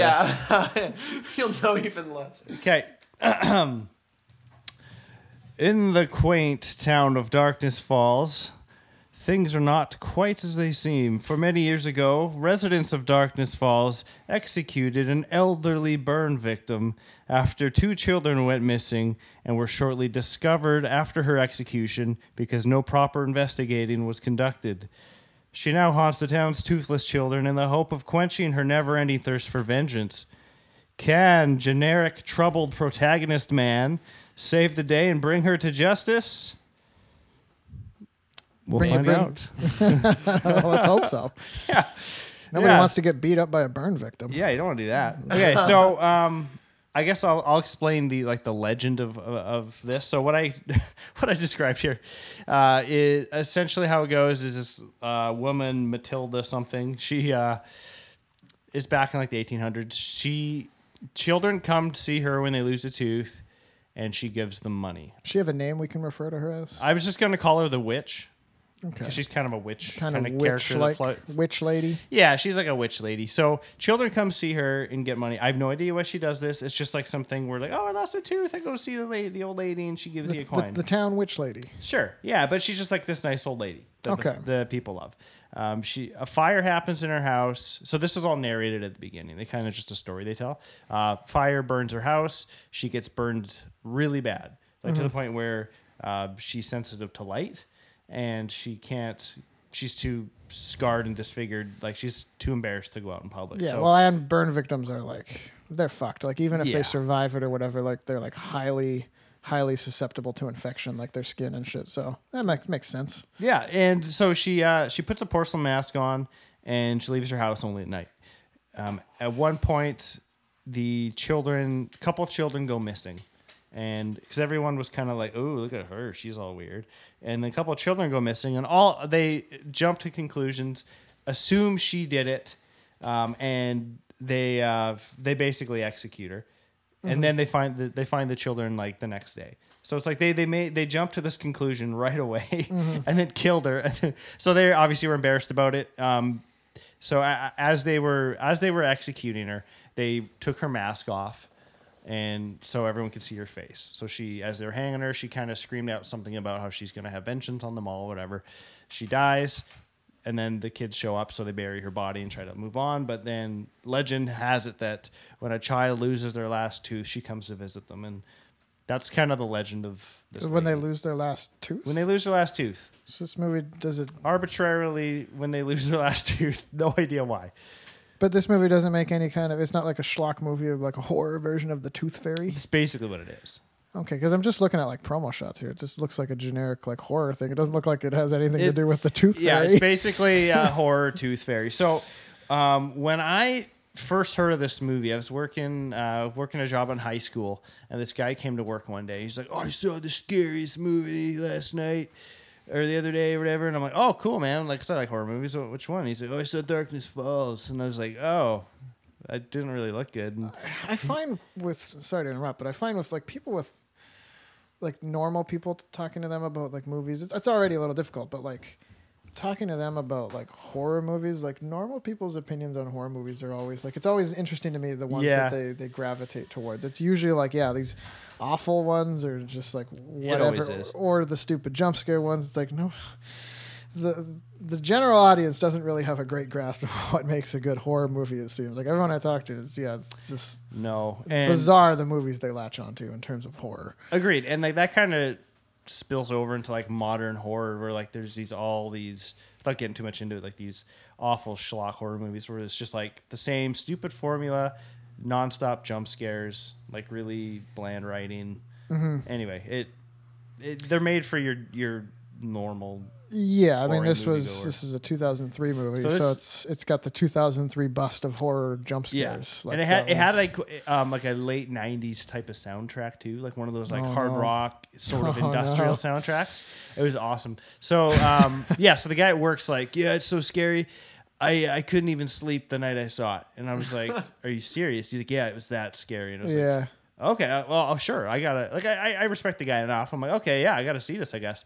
I'd also heard a story of a girl at school. It was like a friend of a friend who she had to sleep with the light on. She was that scared after seeing this. Like she couldn't After go to seeing sleep. Darkness She had to Falls. sleep. Yeah, This is what I mean. What's so weird? this it's was like when people it's had to unplug their TV after seeing The Ring. Like that. yeah, happened like you too. think about back in the day and like people like being freaked out by The Exorcist and whatnot, and like it's weird to throw like this like nothing. It was in a movie. this nothing, but it's weird to throw like this nothing horror movie into this aspect. Yeah. I'm jealous of those people in a way. I really like what horror movies can accomplish, and I always tell people I think the best thing they can accomplish is when you're lying in bed at night and you can't quite fall asleep, or you can't quite stop thinking about it. Not necessarily Yes. because you're too spooked to fall asleep, but you just can't stop thinking. Has that about ever this happened to disturbing you? No, and that's why I'm jealous. Like not since I was a kid, and I in a way like. I miss that feeling from horror movies. I miss that it can make you emulate that. I know that. Because it can't happen for me. There's some more thought provoking horror movies that have come out recently that, but it's never enough where it's something has chilled me or psychologically Yeah. disturbing enough to keep me up.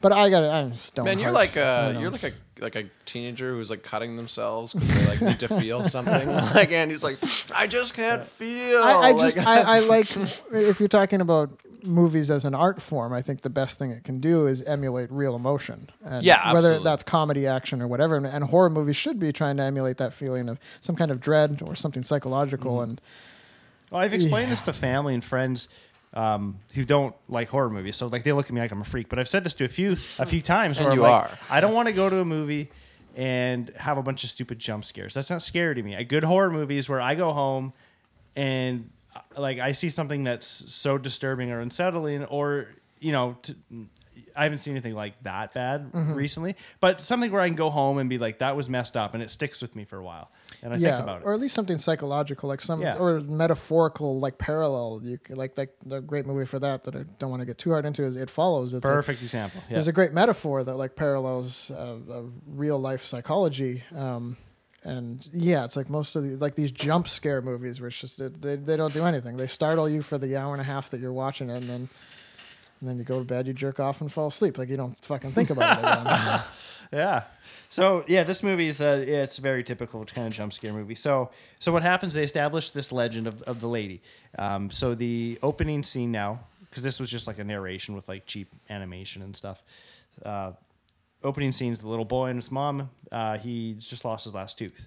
He's all bloody and stuff. So right when I rewatched this, he's like spitting up tons of blood. I'm like, oh, maybe this movie's gorier than I remember. Maybe it is. No, it's not. I got my hopes up so high. I'm like, oh, please be good, because I love it. I love watching a movie being surprised, but it was worse than I remembered. So he loses his tooth. Talks to his mom about it for a bit. She's like, yeah, stick it under your pillow. They talk about this girl he's going to ask to the dance. She leaves. First jump scare, boom, knock on the window. And it's the girl he was talking about. It's like his best Was there his like childhood friend. Was there like a trombone or like an elephant? Fucking, I hate that in movies It's the where the jump scare worst. is just like a cat running across That the hall. happened. Cat jumped over a car hood at one point in this movie. I wish that cats in real life made that movie horror sound whenever they like ran across the floor. But it's just a cat. That sound just follows them anytime they suddenly run. That'd be awesome. So yeah, they girl comes into the kid's room and they start talking. And so I'm not getting into useless details. There's a reason I'm explaining this. You better not. so I they- scolded you last time. Yeah, for so that. they talk a bit, they kiss. He's like, yeah. She's like, yeah, I'll go to the dance with you.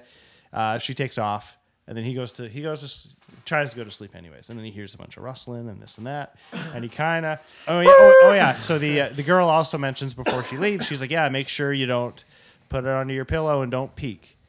And he's like, yeah, okay, whatever, because that's like the legend is, which you kind of learn throughout the movie is. She's gonna come in your sleep, and if you just don't look see at her face, but if you she'll see kill her, ya. then she kills you. So he kind of wakes up, Man, what a and jerk. He sees the ghost looking at him, and he freaks out. Right, so all of a sudden you're all of a sudden from the mom's perspective, and she's like, "What the heck was that?" So she gets up and walks down the hall, and the kid's in the bathroom. Another jump scare. And he sticks his hand And out all his grabs teeth are her. gone. And no, and she's like, "What the hell are you doing?" And he's like, "Oh, there's a whatever it is, creature in my room." She's like, "No, there's no such thing." So he waits in the bathroom, and she goes into the room and goes, "See, there's nothing." And then the thing grabs her and kills her. Which I remember laughing in the theater because I was like, usually the parents never get it. Usually they go in, that's there's awesome, nothing, actually. they leave, and then the monster comes back out after the kid or whatever. The mom actually, he like grabs her and like snaps her neck or whatever. So the kid like he goes, and he sits in the bathtub with the light on, and the thing just waits outside the door all night, I guess. And then it fast forwards to the morning. He's getting taken away by the cops. Everyone thinks he killed his mom. Dude, Anyways. this movie sounds awesome. I don't know. So I don't know. Was sure this is your most hated movie ever? Because Yeah, it is. So sorry, I just got to mention here, Yeah. like, why do not in every horror movie, like, if you're a parent, why is a kid saying like there's a witch in my room or something? That should be a metaphor. Like, you should interpret that like there's someone trying to molest your kid. Like, Yeah. like a Maybe pervert's there's a- broken into the house. They're trying to molest the kid. Yeah, well, Like- because her exact words are, "There's nobody else in this house," and he's like, "Yeah, there is." And she's like, "No one else is in this house." Yeah, he didn't even say there's a monster, right? I He thought said that that there's like a too. witch or a person. Yeah, he's like, "Somebody's It's like, here." someone's in your house. You're like, holy fuck, someone's trying to, excuse my Yeah. language here, but someone's trying to molest my kid here. Like, Yeah. no, there's no one there. Go back there and get molested. And Like, I thought that too because I was like, man, she should be worried. Like, maybe it is a friggin' burglar or a rapist or something. Yeah. She's like, "No, you're good. See ya." Going back to bed. Like, Excuse my language. What fucking podcast do you think you're on here? listen here, not fucking everyone's cares? a Norway. Norway. I mean, I'm not either. That's not how you pronounce my last name. So so the movie it goes forward 12 years, and the little girl who was his friend or whatever, she's in the hospital with her little brother. So the age difference is kind of weird because like she's like in her early 20s and she's got a little brother who's like the same age they were. So he's in the hospital suffering from like night terrors and this and that, going through kind of saying the same stuff that our kid at the beginning was saying. So she calls him up. They haven't seen each other in like 12 years. And it's like, "Hey, it's so and so," and he's like, "Oh, I haven't seen you in forever." And she's my like, "Yeah, mom my got little-" killed by the witch. basically. And she's like, "Yeah, a lot of the stuff my brother's saying is stuff that you said. She starts asking, like, immediately, "I haven't seen you in 12 years." She starts asking him about that night all over the phone. And you're like, okay, that's a little much. But eventually she's like, "Yeah," he's like, "How about I just come out, fly out and see you guys?" Like, obviously it sounds serious. So then he hangs up and it goes to like his room and he's got tons of meds. He's got lights on everywhere because the thing just can't go into light, right? Okay. And then he's clearly not gotten over it because like, there's all these weird. For some reason, he sketched her face like a million times, and there's pictures all over. So clearly, the guy's just been like living in utter fear forever. There's like antidepressants and antipsychotics and sedatives, like pill bottles, all around his desk. So the Right. guy's got issues. So he flies out to see them, and that's kind of where the movie starts. Is like, Sounded like a better movie every sentence you say. I don't know. so then that's the connection. So he flies out to try to help them, and then I guess that she finds out he's back in town, and all heck breaks loose. So my issues with this movie, heck, what the All hell's heck happening to breaks this loose. fucking I podcast? gotta make up for all this vulgar language. yeah, too much swearing. So What is happening to the world around me? So my biggest gripe, there's a couple, and my biggest one with this movie is the Matilda, whatever the hell her name is, the witch. Witch there's lady. Matilda the witch? There's Witch a lot, lady. There's a lot of inconsistencies, and what I called is she has a lot of Mueller rules with her behaviors. I don't know. Do you want to define a Mueller rule? Don't let me define it. I didn't come up with the Okay, term Andy, Mueller you rules. define Mueller rules. They're undefinable. It's like regular, like normal, like thought processes, and the way you think about them. When you say Mullerisms, talking about the Mueller, the third person on our podcast here. The second person on our podcast. He's moving in on he's moving in on your territory. It's The just Mueller House rules. bizarre ways of thinking about things that you wouldn't have ever thought imaginable. Like everyone has their own idiosyncrasies. but Why don't we and start? applying like arbitrary like restrictions on things for like no logical I think reason the first one I noticed was when I wanted to watch a Wes Anderson movie, like a month after we had watched one or something. And you were like, "No, I don't want to watch another Wes Anderson movie. I gotta wait like 6 months before before I can watch. It was a very specific. It was like very specific number. I need at least 6 months, man. Like it's like those movies are too artsy, you know. I don't want to watch 2001. I understand like not wanting to watch like a week, like watch a Wes Anderson movie like one day every week for a full week. Yeah, by that you'd be a little worn out by like day 3 for sure. I mean, even myself by like day 3 would be a little worn out. You got to change it up. It's a very distinct style, but like 6 months, and it was just funny because it seemed so specific. Like you had thought about it, like no, there's a 6-month waiting time before we can start the next Wes Anderson movie. You gotta watch. Yeah, you gotta watch when you watch one. You gotta put that director into holding. And then after 6 months, he gets to come out of holding. You get to watch another Wes Anderson movie. Except when it comes to like all the fucking shit we watch, like when we watched like the Benchwarmers because we thought that would be funny, and then either later that night or like a day later, we were watching like Little Man, and it's Grown like, Ups. And it's like Little Man was awful. when it comes to these horse shit movies. Yeah, I remember Little Man. Man, like I was like, I remember. Quite thankfully, falling You asleep fell within asleep. like the Yeah, first 5 minutes. I was gone. I remember nothing of that movie. I can't. Yeah, I So couldn't even. I thankfully. can't even bring it in as a most hated movie because like, it's just like so bad. It's just so bad that you can't. Yeah. You got any? What? I don't. I can't even. So a Mueller You're the rule ones defining all these Mueller rules. would So you're gonna have be to tell me like- what another Mueller rule is. Oh man, Do you have is there Dan, another put one up, that I Dan, have? I put can't up. remember. I'm on the spot here. There's a couple good ones that we.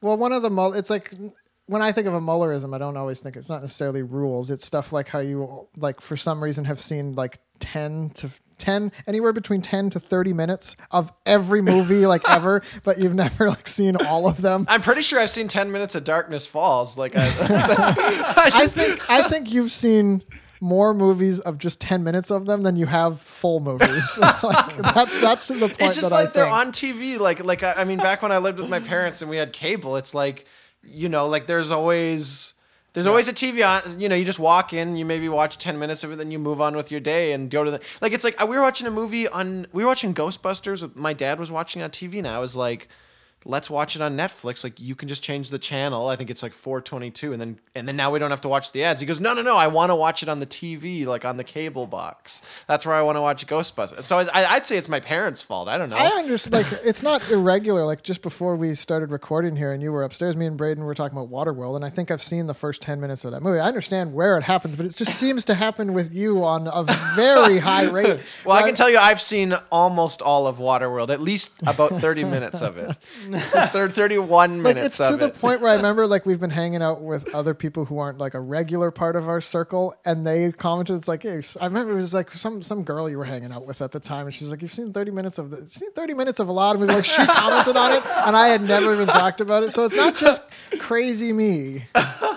Yeah, Okay, so this witch has got a lot of... So, like her, like there's when I mentioned the inconsistencies earlier, there's a bunch where like she can't be in light, but like there's scenes where someone's got half in the light and she'll like reach in and grab, like because it burns or whatever, she'll grab them, and she's basically like just this giant cloaked figure with a mask, super boring looking, Yeah. and she goes.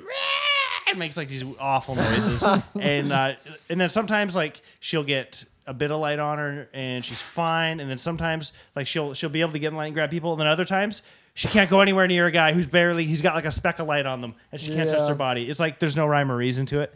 At the end, which I'm going to talk about more, they're in a lighthouse, and that's kind of how they get her. Mm-hmm. But the lights.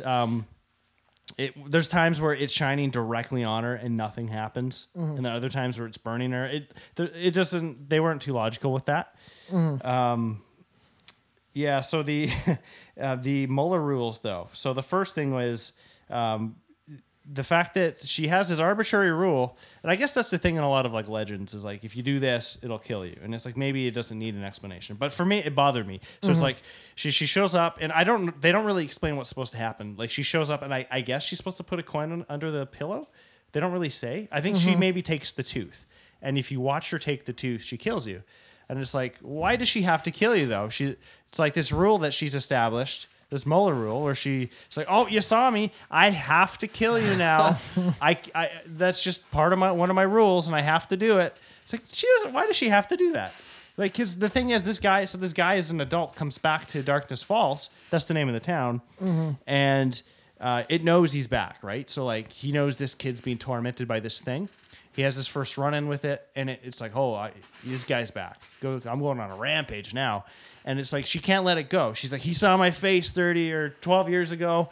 I still got to get him. It's my rule. And I'm just like, get over it, man. I do always find it funny when, even transcending movies, when people talk about like ghosts and spirits and the things they do, like opening and shutting doors to spook you. Like, I love this idea of like a supernatural entity just fucking around with you, like just like pulling pranks. Like, I'm gonna slam the door behind him when no one's home. Like, That's all they got to do. You can interact with the world, but it's like you're just fucking around. And like the witch lady in this movie, it's like she's just got these little games she got to play. You do this, I'm gonna get you. So she's definitely like, she's a spirit, right? She's a spirit. So like they can't just shoot her. It's like, no, they can't. But she can grab you and break your neck. Yeah. Okay, but she goes like in and out of the physical plane. Yeah. You don't like, really know where as she she goes. feels It like doesn't it. make sense. And She's then flying through things. and also she can't be touched by light by the physical plane, even though she can just kind of. Yeah, why would light rays affect her? Yeah. Okay, like, so originally, like the legend was like she got burned so bad that she couldn't be in light, like before they killed her, right? So, which is all fine. But then why can't they just shoot her? But as a burn victim, that's all fine. But if you're like a demon ghost lady or whatever, like I don't know, just like physical things. Why not just like shoot her with a light rays? flashlight? Like it's like well, they do a ton. Is that how they They kill do, her? and then she'll be and she'll take off a bit and they'll run, and then she'll be back, and then they'll be shining light as they go, and it's like gets really old really fast. Did they at all try and use like fire against her? Because they do. I'll explain that later. Yeah, okay. They do. So they were a little late on that one. Andy, you should have been in this movie. So, well, I'm just going by horror rules, and that you Yeah. know she died by fire, so you got to use that against her. and the whole like you look at me and I got to kill you thing doesn't make sense either, because when they killed her, so like I said, she had to wear a porcelain mask when she left the house, or she preferred to. They killed her. They took her mask off, and part of the reason she was pissed off was like she was obviously out during the day, so it probably hurt her. She's gonna die anyway because they're hanging her. But there's also like, you're humiliating me. You're letting everybody see my gross face. I'm gonna kill you. I'm Humiliating gonna yourself. Stop come trying back to and take kill people's you. tooths, you freak. Right. So the thing is though, it's like, okay, so she was mad that she was revealed to everybody as she died. That was part of the obviously she was more mad that she got killed, but that's part of it too. So she's like, whoever looks at me after this is gonna die. But it's like you're when you're visiting these kids, you're wearing your mask. So like, it's not like they're looking at your bare face and you're embarrassed again. So why are you wearing a mask? Your porcelain mask. Yeah. Because you're covering the thing you're embarrassed about, which is why she was. Anyway, I don't know, man. It's just like this weird thing that I kept thinking about today, and it just pissed me off. Yeah. The legend itself doesn't actually make sense. Yeah, because it's like if you're wearing the mask, then you shouldn't be upset if someone's looking at you, and if you're not wearing the mask, then it's okay for you to be. Man, this is just like my roommate rules here with putting a fan. You know, it's like my whole idea is that like if you have roommates, you should have a fan in your room that's really loud, and that way you have the white noise. And if your roommates are making noise, they have to make a lot of noise to be louder than the fan, so it's okay for you to complain then. But if you don't want to put a fan in your room and then you can hear a mouse in the hallway, no complaints from you allowed, because you haven't done your due diligence here. Are you saying this loud enough in the hopes that they will hear you saying this right now? He's gone right now, so but it's like that's like I don't know. I'll fight him if you want me to. Yeah, I feel really strict about that. It's like, if you have a fan, you can complain. No fan, shut the hell up. Like, no complaints from you. So that's kind of my. I feel like she's a really bad roommate. This witch. She's a brutal roommate. So she really bad. She waits. So the protagonist. She's not even hot. Could put up with all of this if she was. So the protagonist's name is Kyle. I can't see her find that mask. Maybe she is a hottie. So the protagonist's name is Kyle. And it was weird because she waits until he's back to go on a killing spree. So the one thing I'll explain too is when he comes back, of course it's a small town, so like everybody he grew up with is still there. So like he gets dragged to a pub to catch up with an old friend, and a couple drunk guys are like, "Oh, is that Kyle?" And they try to pick a fight with them. Yeah, I remember when you killed your mom. And they're just trying to fight him and stuff. How old is he? Like 30? Yeah, he's like 25 or something. Yeah, he's like, yeah. So hey, nerd. Yeah, so they're picking on him, and it's like, okay. So what that tells me is that clearly an event that the event that happened where his mom got killed and like everyone's not sure what happened. That was the first of that type of event that happened and the last, because if she'd been on more killing sprees and more people were dying, it wouldn't have stood out to them as much that he was back, right? Because when he came back, they're like, oh yeah, that's the dude that killed his mom. His mom died. Clearly, like no one else had any issues where kids and parents were getting killed. So Or all else these it kids wouldn't- are faithfully keeping their eyes guess. closed. Like, I guess so. She waits till now to go on a killing spree because when he tries to tell everybody, oh, it's this witch that's going around doing all this, nobody believes him. So he's like, oh, well, obviously I'm the only person that friggin' got picked on by this witch whose mom died. So that's the weird thing about this legend is this like, witch doesn't get hot. Like, there's no redeeming qualities here. She's Not a at real all. jerk. No So- consistency. Doesn't show up on time. Sounds Yeah. like a real Mueller. So she waited until he came back to start killing people, right? Otherwise, this would have come up a long time ago. So she goes around and then it's like, she's not getting kids. She's like those that dude and so Kyle and the other guy at the bar who's picking on him. They end up getting into a scuffle outside the bar and like roll down a forest hill. She shows up and he runs, and then the drunk guy's laying there like, yeah, that's right, you better run. The witch shows up? And then the witch shows up and kills that guy. So it's like, why'd she kill him? That doesn't make sense. And then, so the main character's taking off. He's running because she killed the drunk Maybe guy. Kyle hated his mom, and she actually is like in love with this kid, Maybe. and she's trying to help him out. She's like his Maybe. guardian angel, his not hot guardian angel. So He's just been misinterpreting her this whole could be. time. Yeah. So he takes off and he gets arrested. And it's funny because he gets dragged into the police station. And they're like, oh, man, we know you did this. Why don't you just confess? And it's funny because the way they found this dead guy is his body fell out of a tree and landed on someone. So it's like he's clearly strong. One guy is clearly strong enough to kill Yeah. him and then drag his body up Up in the a woods. tree. And, all in like a span of like 20 minutes. So they're questioning him. They obviously don't have any hard evidence, and they're able to let him go. But the thing I found funny was he's got all the cops like, yeah, I know about all the pills you're on and stuff. He's got a couple of the pill bottles. You're on antipsychotics, one of your doctors told me. You know what happens when people don't stay on their antipsychotics?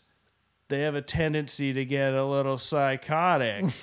And the dude's just like, leave me alone. Like, and it's funny because he's doing exactly what the townspeople did like 150 years before, where they immediately blamed like the freak burn victim in their neighborhood who who was friendly to the children. When those kids went missing, immediately they're like, it was her. She took our kids. This guy's immediately like jumping to conclusions and going, oh, you clearly have mental illness. You obviously murdered that guy. You're obviously up to no good. You clearly killed your mom. And it's like everyone in this town didn't learn. So she goes, I mean, that's the point of the movie. It sounds like a good movie to me. It's like, quit defending this movie. yeah.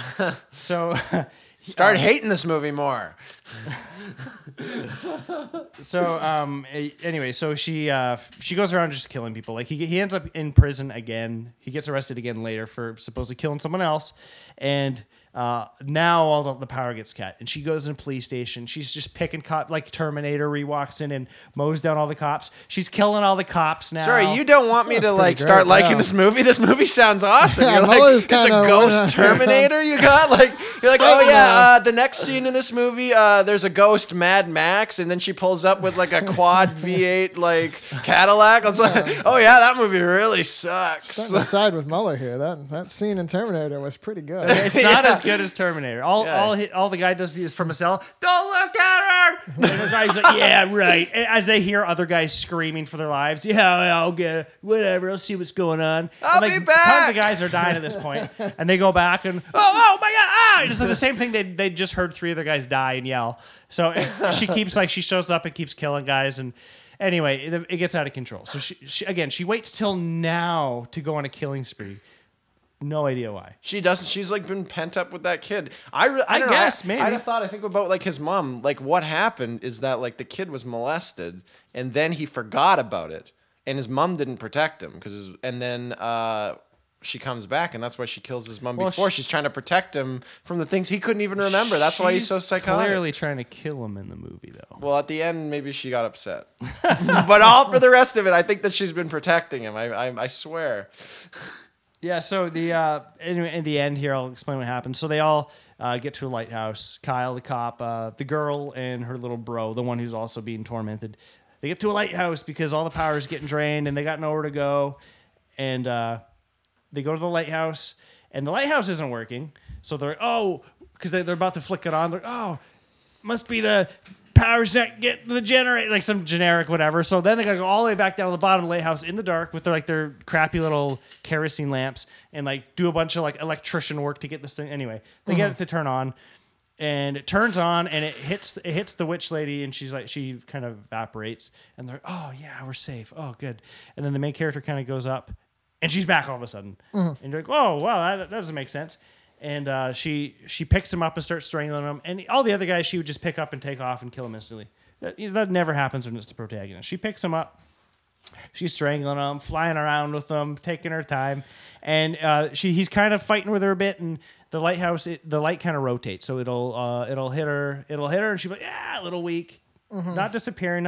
She's able to actually kind of withstand it now for some reason. Yeah. And it comes back. And it's like it's a freaking lighthouse. And then it rotates, hits her again. And you're like, okay, what's going to happen here? So nothing more tension building in a movie than a lighthouse light rotating. Yeah. So he knocks her in the face, and her mask falls off. So you're like, oh, here we go. So you can kind of see her face now, and she just looks all gross. And then somehow he kicks while he's being strangled, and he breaks like the glass of the light open somehow, and it's still on. I don't know much about lighthouse lights. So I can imagine that glass would probably be hard to just kick, like, and break. Like I feel. Yeah, it's like if I tried to kick like Muller's back porch window here, I gotta imagine I would just fall backwards. I don't think. Yeah, I don't think he's gonna. He's flailing and he goes boop, and it's gonna shatter the glass of a lighthouse light. So he then is struggling and he flings his arm out, and somehow his arm catches on fire. No idea how. He then gets the bright idea to punch her in the face. So he goes, he grabs her while his arm's on fire and he goes, "I see you, bitch." And he smokes her in the face. And then this sounds awesome. And then her whole body better. lights on fire all of a sudden. Yeah, this is awesome. And then she evaporates and she's dead. It sounds like the problem. Was she made out of kerosene? All of a sudden, her body's just on fire. Like she's supposed to be like a specter, like a ghost. She's flammable and like there's no consistency with anything. I don't know. Andy has had a really good opinion on punching ghosts. Punching the demons. I love in any like action movie or horror movie or whatever, like playing the new Doom video game or watching Evil Dead. I just love there's something that I love about like these demonic like beings, like very spiritual beings. They're from the depths of hell. Like there's a real supernatural element to them. I just like the idea of just punching them in the face. It's just like punching them in the kidneys. Yeah. There's no like immortal threat or anything like that. Like powers from another world that you can't comprehend. You're just beating them up, and it's especially great in Evil Dead. What and Army movies of were we Darkness. seeing that? Wasn't that was happening in Deathgasm too a bit? Yeah, Deathgasm. Awesome. Yeah, Deathgasm. Which is basically very Evil Dead. Basically Evil Dead. Because we had a big talk about that. Yeah, and I like think we were playing the new Doom as well. And the new Doom, you're fighting like demons. Again, it's like this demonic entity, and you're just punching them in the face. Yeah, like, you're just punching them. Just beat them up. To me, for like this Darkness Falls movie, it sounds like the problem is just that they made the tone too serious. If they had like lightened it up and made it more fun, like a lot of things you're describing sound really funny and really fun if they like had played it that way. Yeah, but there's a lot of drawn out, like really goofy, like when they're trying to escape from her, and it gets so old. They just keep shining flashlights and throwing flares, and I don't know. You guys have to. Well, don't. I just say don't see it. Yeah, I was about to say if you're gonna say you got to see it, I'm probably not. Don't watch. It's not. Anyway. Yeah, that's all I really got to say. This movie sucked balls. You got a movie? Actually, I do want to talk about a couple of the people in the movie quick. So it was directed by Jonathan Liebesman. Do you recognize that name? I do recognize that. Yeah, he directed such blockbusters as the latest Teenage Mutant Ninja Turtles. Oh, I think it was just the first one. Yeah, just the first one. Just the first one. Battle Los Angeles, which I didn't see, and the sequel to Clash of the Titans, Wrath of the Titans. So this guy... The sequel to the remake of Clash of the Titans. Sorry, let's be clear. Let's be clear here. So the guy sucks. And the two main actors, Emma Caulfield played the girlfriend. She was Anya in Buffy. She was from like season 3 to about season... I think through the rest of the show, she played one of my favorite roles in Buffy the Vampire Slayer. So... she was the only highlight of this movie. She was pretty good. Everyone else kind of sucked. Well, I don't know where it could have gone wrong. If I'm just looking at the screenwriter here, he also penned such hits as The Amazing Spider-Man. That was the one, the newer ones. You got to be very specific with Spider-Man. He also did The Amazing Spider-Man 2, that masterpiece of a movie. Yes. You know, he also helped pen the new Independence Day movie. dear So Lord. it's a bit of an all-star, Yeah, I bet. Yeah. all-star cast in terms of who's putting this movie together. Yeah, the funny story about the protagonist is played by Cheney Clay. So it was one of those things where I looked at his. Fuck is Cheney Clay? I looked up. I hadn't seen him before, and I was like, I wonder what this guy's in. And as I clicked his Wikipedia page, I was like, I bet he's dead. I loaded. He passed away in 2007. Well, that's what he gets. He just looked like the type of guy that would be dead. I don't know why. I just had a feeling. And it said he died of sleep apnea complications. What? On his IMDb it did. And then when I looked at his, Braden, you have sleep apnea. I do. But then I looked Dun, at dun, his dun. Wikipedia, and that was the original thing. And then it turned out he died of complications with that and a drug overdose. So the drug overdose probably played a big role in it. Anyway, I wonder, probably like at least 10% of that role. at least. 90% sleep apnea, probably 10% the OD. You got a movie, so you got a fake movie poster slogan or the replacement movies? I couldn't think of anything clever. The movie poster slogan is "Evil Rises." That's what it is. It sounds pretty Isn't bad. that stupid? So I was trying to think of one clever, so I didn't think of one. No, I couldn't think of one. I'm like, this Well, movie's I got two lazy Killer jerks Tooth here. Fairies. Hey, I had a great one. I just didn't know it. I would say if I'm thinking on the spot here, I'd say, tip your tooth fairy. That's pretty good. That's it. Yeah, this movie sucked. Moving on. Yeah. Can I say one more thing? You cannot. I thought of a story, and yeah. then you started talking about your stupid Westworld show, and I forgot about my funny story. So we were talking about Hugh Jackman earlier in Chappie. And remind me of a story. So me and my wife were in Mexico a few weeks back. I guess it was a couple months ago in September. And we were walking, and this couple walked by us. There was this dude that was kind of covered in tattoos. I didn't really look at him or anything. And she kind of pokes me after we walked by them. She's like, "Did you see that guy's tattoo?" I'm like, "Not really." She's like, "He had a Wolverine tattoo." I'm like, "Oh, that's cool." She's no. It was Hugh Jackman, though. It was like Hugh Jackman's face as Wolverine was on this guy's arm. Yeah. And that's it. Just Like Hugh what? How does he look like Wolverine? Just that he has the sideburns? I think he had the sideburns big and the dumb hair. haircut, And that was probably. it. A It bit was of a just... dumb haircut. Yeah. So it's not a Wolverine guy's tattoo. got It's Hugh a Hugh Jackman's Jackman face on. tattoo. That's all right. Maybe he's just a gay man who loves Hugh Jackman. Yeah. That's pretty great. Well, he could be a straight man and love Hugh Jackman, can he? I mean, Not enough to get a tattoo Yeah. on his face. a tattoo of him on my dong so I can look at him every day. So we're hitting like 145 here. So I we think gotta- Yeah, we got. Well, Try I mean, and- I can hold my most hated movie for next week, or I can do it. No, here. we should do it because of Oh yeah, so Somebody who my, joined our- my brother just walked in the door, Corey, to be in the audience. Who was? Oh yeah, when he called me earlier for us, he said something about us being. Talking about how much we love Trump and our communists, which doesn't make any sense. It's like just wanted to, yeah. But None of you Mullers make any goddamn sense. so Corey took us to go see Crimson Peak. I don't know. I don't think we saw it this with year? you. We weren't there with No, him. he made us go see it. He said, "You guys got to Oh see yeah. Crimson Okay. Peak." So Did yeah, you the three of us went, I think. And did you see that with us, Corey, or because you saw it twice? He saw it twice in a week, which is Which we're is gonna insane. we're gonna get into that. This is insane. You're a crazy Okay, person. we'll get Fucked into in the it. head. If you guys didn't hear that, Corey just said he saw it 3 times Well, it doesn't mean anything. I haven't talked about the movie yet. in theater.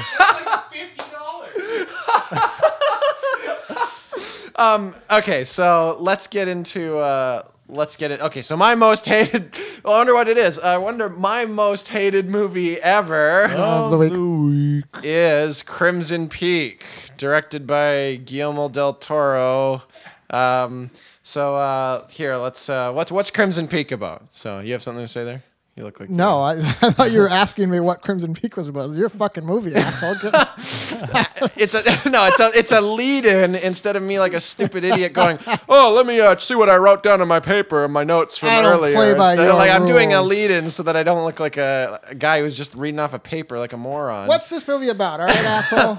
Okay, so after marrying the old-timey Loki, stupid Victorian-era Edith moves in with him and his unusually sensual and incestuous sister. Spooky ghosts haunt Edith, but out of boredom, Edith falls asleep in the middle of every haunting, leaving the spooky ghosts antsy and frustrated with her disinterest. Will Edith and the audience stay awake long enough to communicate and learn the mystery of the spooky ghosts and Loki's sexy sister? Let's find out. Yeah, I can tell you, I wish I hadn't. I remember. So, if I were to kind of give you the overview of my problem with this movie, it's like we have kind of two parts of the movie. So you have this Victorian era like romance and scandal thing going on with Tom Hiddleston and his sister, who they, you know, apparently they are lovers and they're incestuous or whatever. So you have kind of this scandal going on and possibly, and you know, as it kind of develops, possibly some murders. And then you have like this cool, like spooky ghost thing. So they're in this giant mansion, you know, the roof on the mansion, like at the middle of the mansion is totally, there's just a big hole in it. So it's snowing, it comes down in like this mansion. It's a good visual. It's gorgeous. Like it's an awesome looking mansion. You go into the basement, like there's these spooky like coffin looking things and there seems to be blood coming out of them or something like that. Like it's you know, so you have the secret basement. You have to take one of those old timey elevators down to get to. It's totally creepy and awesome. And there's like a cool, like just walking through the mansion. If you look at every room in the mansion and all the detail, you have a mystery that is interesting and intriguing right there. So we have our Victorian era romance and such, and then we have our kind of mystery house thing and whatnot. So what would be nice is if we had about 80% of this movie was kind of going towards the cool, creepy mansion and the ghosts, and maybe 20% of it going towards this boring romance thing going on. So the problem with this movie is that it's exactly the opposite, and like 80% of this movie is like this weird, boring romance and uncovering kind of like a really basic mystery, I guess. Yeah. And then 20% of it is to like this really interesting supernatural element in it. So we got the 80-20s are just totally reversed here. It's a little bit like your Godzilla complaint where it's like there's not, you know, 20% Godzilla and 80% whoever that guy was, Taylor Not Lautner. Bryan Cranston. Not Bryan Cranston. So Yeah, it just seems weird that like the reason I found it so boring. Like I remember having to fight not to fall asleep, and I don't know why I fought so hard for this movie, because sometimes I just embraced falling asleep during a movie when I just clock out and I don't care. I don't know what kept me. Maybe it was the we were in the visuals. theater. Have you ever fallen asleep in a theater movie with Yep. us? Yes. Oh, Totally really? have. Man of Steel is the first one that pops in my head, and Clash of the Titans, the remake. It's happens, but for both of those, I embraced it. I don't know what kept me going to this movie. Well, we but, were like, with you, so we were Yeah. making fun of the movie, or I was trying to. Yeah, maybe. But it's just, I think what I found so boring was that, like, a good chunk of the movie is just dealing with them. Like, the whole reason Loki, Tom Middleton, what the fuck is his name? I don't know. Tom. Who cares? The whole reason he wants to like marry this broad is to inherit her like dad's business. It's like almost all of like at least half of the movie gets chalked up to like a business scandal. I mean, that is my first point, is that the first 45 minutes are like, they're not even in the mansion. Yeah, they and could have they're- cut that so down to boring. like 10 minutes. That Yeah, whole like part of eight the movie. minutes. And I just didn't care about it. I was like, I don't really care. Especially it's like this Victorian era business. It's like, I don't know what's going on in this business. I don't give a fuck. Like, I don't need to see the inner workings of how this guy, how her dad operates his business. And they want to chime What's in. your So dad they like? want his fucking money or land or whatever the fuck they were trying to do. And they take it and they go to the creepy house. Your focus should be at the time at the creepy house, not Oh, yeah. I don't care about how the business works. I don't give a shit. Yeah, I like. Yeah, Why like, am I not taking a nap right now? Like, why am I watching this? You would have missed like just about nothing. Like Yeah, like the first so this is a 2-hour long movie and it felt like a 3.5 hour long movie. Like it felt really long. I don't think I knew it was that long going into it. Yeah, Corey saw it 3 times. I don't think I knew it was that long going into it. So I think that made it a bit. Maybe that's why I hung on for so long. I'm like, okay, it's a horror movie. It's probably only like an hour and a half, and then like suddenly it's like 2 hours and 20 minutes in and still fucking going. I'm like, I wouldn't have held out this long. I would have snoozed like an hour ago. Yeah, so like the first 45 minutes is like a very kind of like, not that I've ever seen this movie, but like a Pride and Prejudice-y kind of plot line where it's like this chick wants to marry this guy that she loves, but then Loki comes in and he's more dapper and like more charming. So then she marries him instead or something. So like there's this rivalry between like who gets to marry them. And like there's not anything that they're saying about anything in this. Like it's just kind of a boring story about like some Victorian-esque woman. I mean, I'm sure this isn't an actual Victorian era, but it's like, you know, it feels like it, right? Like that. They all got It fancy does. dresses and shit. Yeah, like they're doing the fancy ball, you know, she's all nervous about getting married, and then like it's just so like if it Victorian sounds era boring, problems. like it's more boring than it sounds, because everything I'm saying takes like 20 minutes for each plot point like to surface. So the only good thing I can say is at the end of that 45 minutes, I don't know if was it Loki or whoever just like takes her dad's head and bashes it into like a porcelain sink and just like it was the broad. or his sister. Yeah, I think so. Anyways, you don't know who did it at the time. oh yeah, at because the she has a time you don't mask know or that. something You don't on. know that. Anyways, it's a totally awesome like gruesome death Yeah, I scene. forgot about that. That Yeah, was sweet. it's totally rad. Just demolishes this guy's like face into like this porcelain sink or whatnot. So that was pretty good. Is that what leads to them getting? Is that before they move into the house? Yeah, that's before they move into the house. That's just before. Is that what leads into it, kind of? Or I don't know. I don't remember I think that. the father doesn't like Loki because he has good judgment and like can tell that he's a dink. So anyways, so that's like 45 minutes of the movie. Like I said, it should be 8-minute intro. It's like you could have communicated all that information way quicker.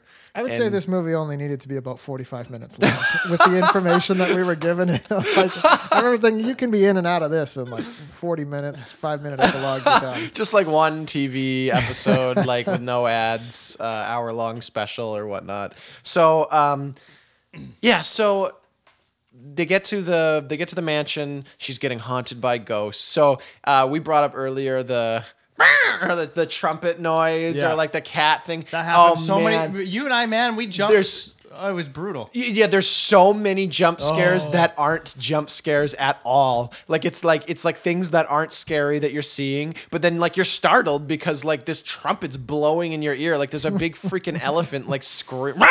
It's, oh my god! Like it's like there's a scene. I think it's the first scene because it does kind of the thing as a child or something like that, and she's trying to go to bed, and then a ghost comes and haunts her, and so you're looking at her. She's sleeping on her bed. She's on her side facing the camera, and the camera's down with her. And then over her shoulder, a black ghost hand like reaches over her and grabs her. And it's actually like pretty creepy. And the hand goes over, and it's like silent. It would have been pretty effective. Mm-hmm. And it's like, oh man, that is creepy. Instead, it's like the hand goes over, and it's just like this trumpet. Oh my god! Like it's just like you're just like falling out of your seat or something. And it just like there's so many inappropriate, just random trombone or like tuba, like big band sounds, like just screeching dissonant notes for like that typical jump scare sound. So It's the worst. Yeah, I think also like on the note of the creepy black ghost thing, whatever the fuck that was. Oh yeah, we can talk about that a little bit. African ghost.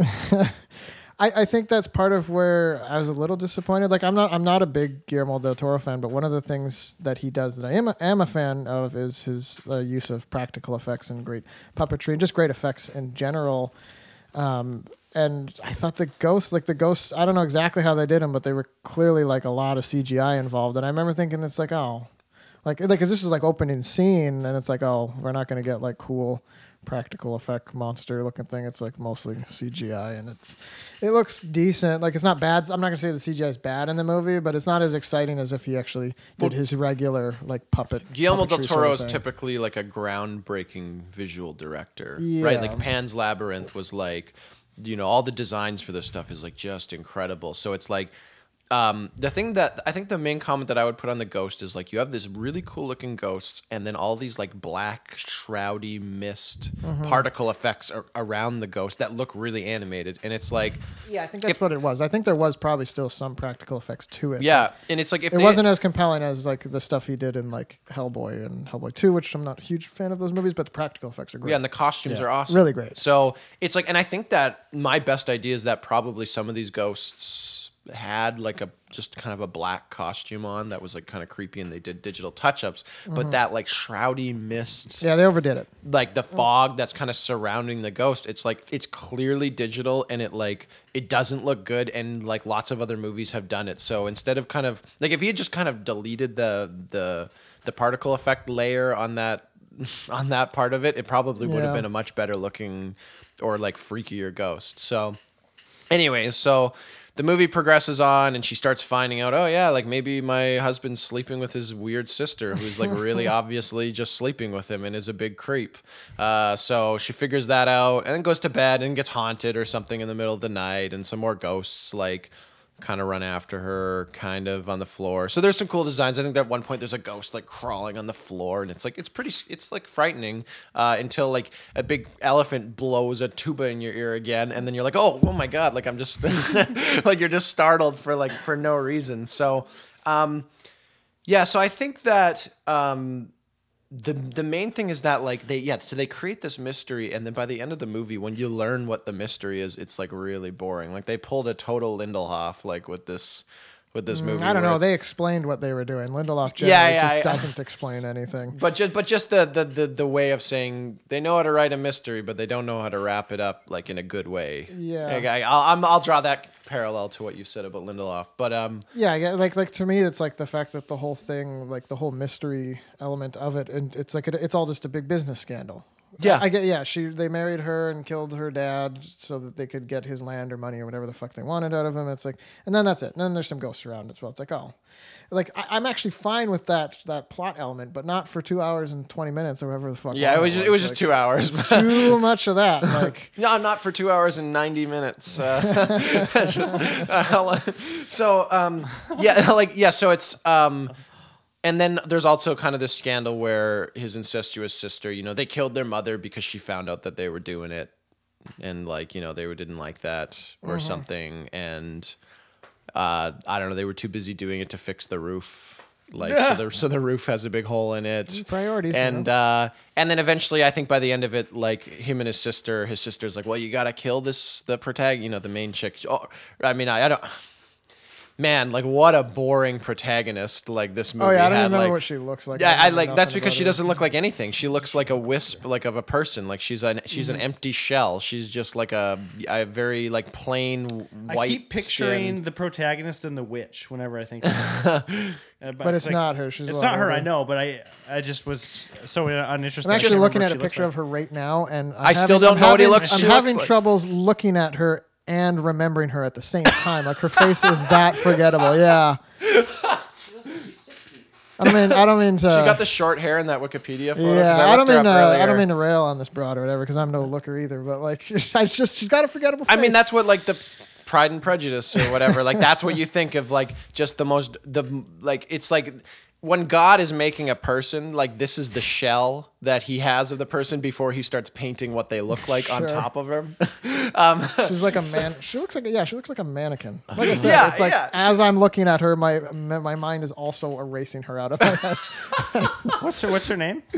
Edith. Maya, I'm not even gonna try and pronounce It's that Mia. last name. It's Mia. Wisakowska. Wachowski. You hear that, Mia? She's one of the Wachowski brothers. I'm sure I've pronounced that wrong. You're on our hit list, Mia. Anyways, she's the most boring protagonist. She You was really Yeah, she so sucked. boring. Actually, yeah, I think we were talked about this after the movie. Like that's one of the things that might have made this movie more engaging is if it was a protagonist going through these things and being manipulated that was interesting. But she's really like just a real dud. Yeah, in terms of personality. She seems like a shell of a person in the movie. Like, because it's like earlier on in the movie, she's all excited to go to the ball. She's living the high life. And then Tom Loki man's like, hey, why don't we go into the middle of an empty field where my house that doesn't even have a roof on it is, and you'll just sit there like in the blue dark for the next 50 years. Like, and it's like I'm like, I don't know, like from what I understand, like usually wives get like complainy and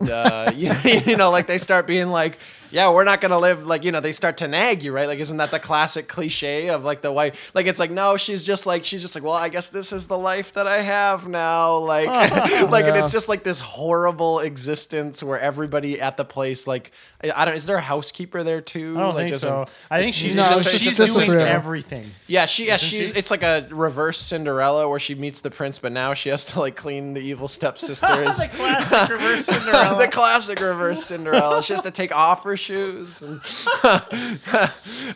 yeah, but she's just, so she's such a boring protagonist. So then by the end of the movie, like the sister's like, well, Tom Hiddleston, we gotta kill the boring no face woman here. So I think that he doesn't want to kill her, so she ends up. He starts to fall, like legitimately fall for I the have no idea protagonist, why. I think. Oh yeah, no, But I'm not saying it made sense logically. I think that he's just like, well, you know, I think it's like a Trump Hillary situation again. It's like, well, you're not my sister, so sure, yeah, I guess you know, I don't let's keep it.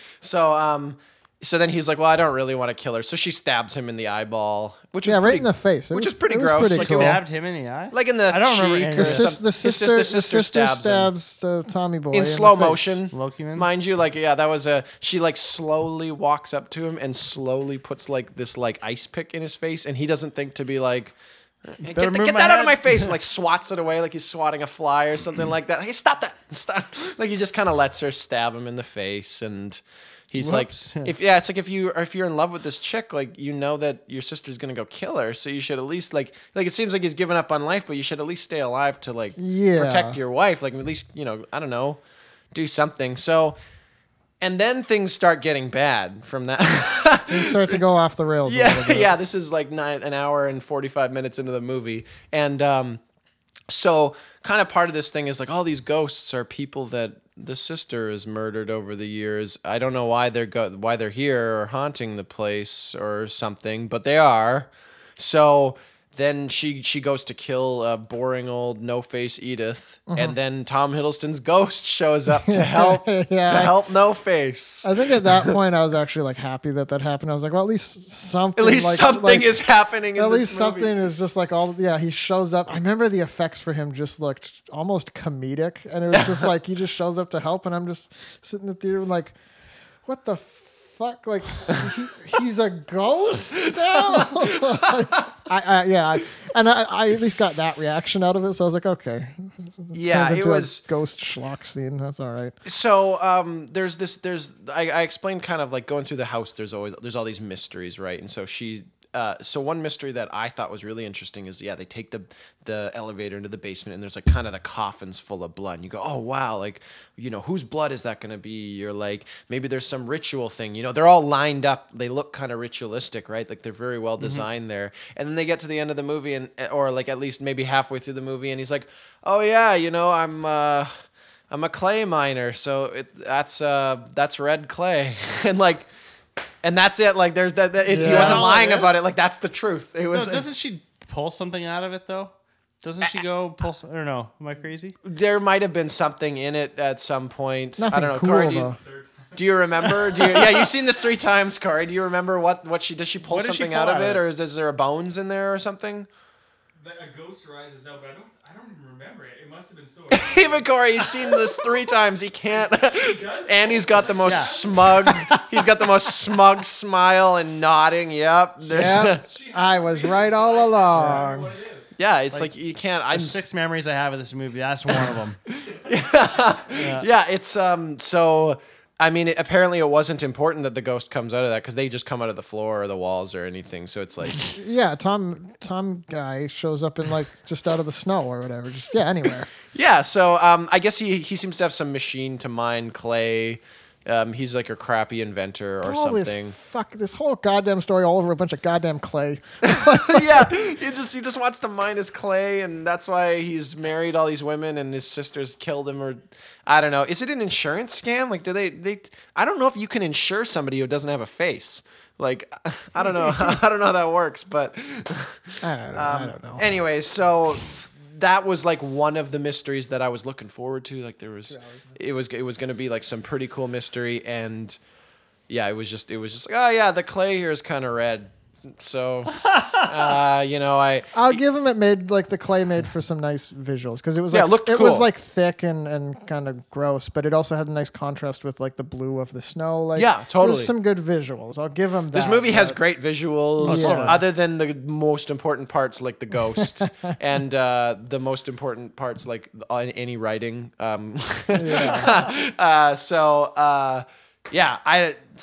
mean, my alternate movie poster slogan for this movie. So the original slogan on the poster is "Beware." So That's a terrible. Is it Beware Yeah. Crimson Peak? Is that what it's supposed it to just be says like? beware, and then no, there's a lot of space before So it. it's not supposed to be It's part like a of the title. different font. It says Crimson Peak. Beware. Like beware. So my alternates. like an R.L. Stein novel or something. Yeah. Reader beware. reader beware. So my slogan for this movie is beware. Yeah. So beware going to see it at all. I don't know. So, Beware. yeah, so we're hitting 2 hours here, so let's wrap this joint up. Do we have any additional comments here?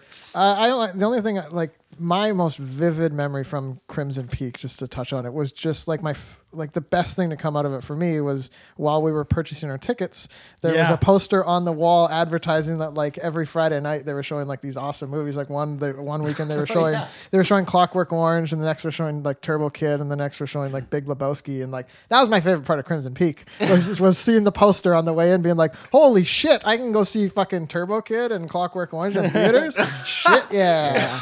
Yeah, Crimson Peak. Yeah, the Crimson Peak. I take it all back. Never mind. We're going to delete this part of the podcast. So, all right. Well, you've been listening to Real Movies with Real Men. Good morrow. Good morrow. See you later. Safe night. Safe days. Happy times.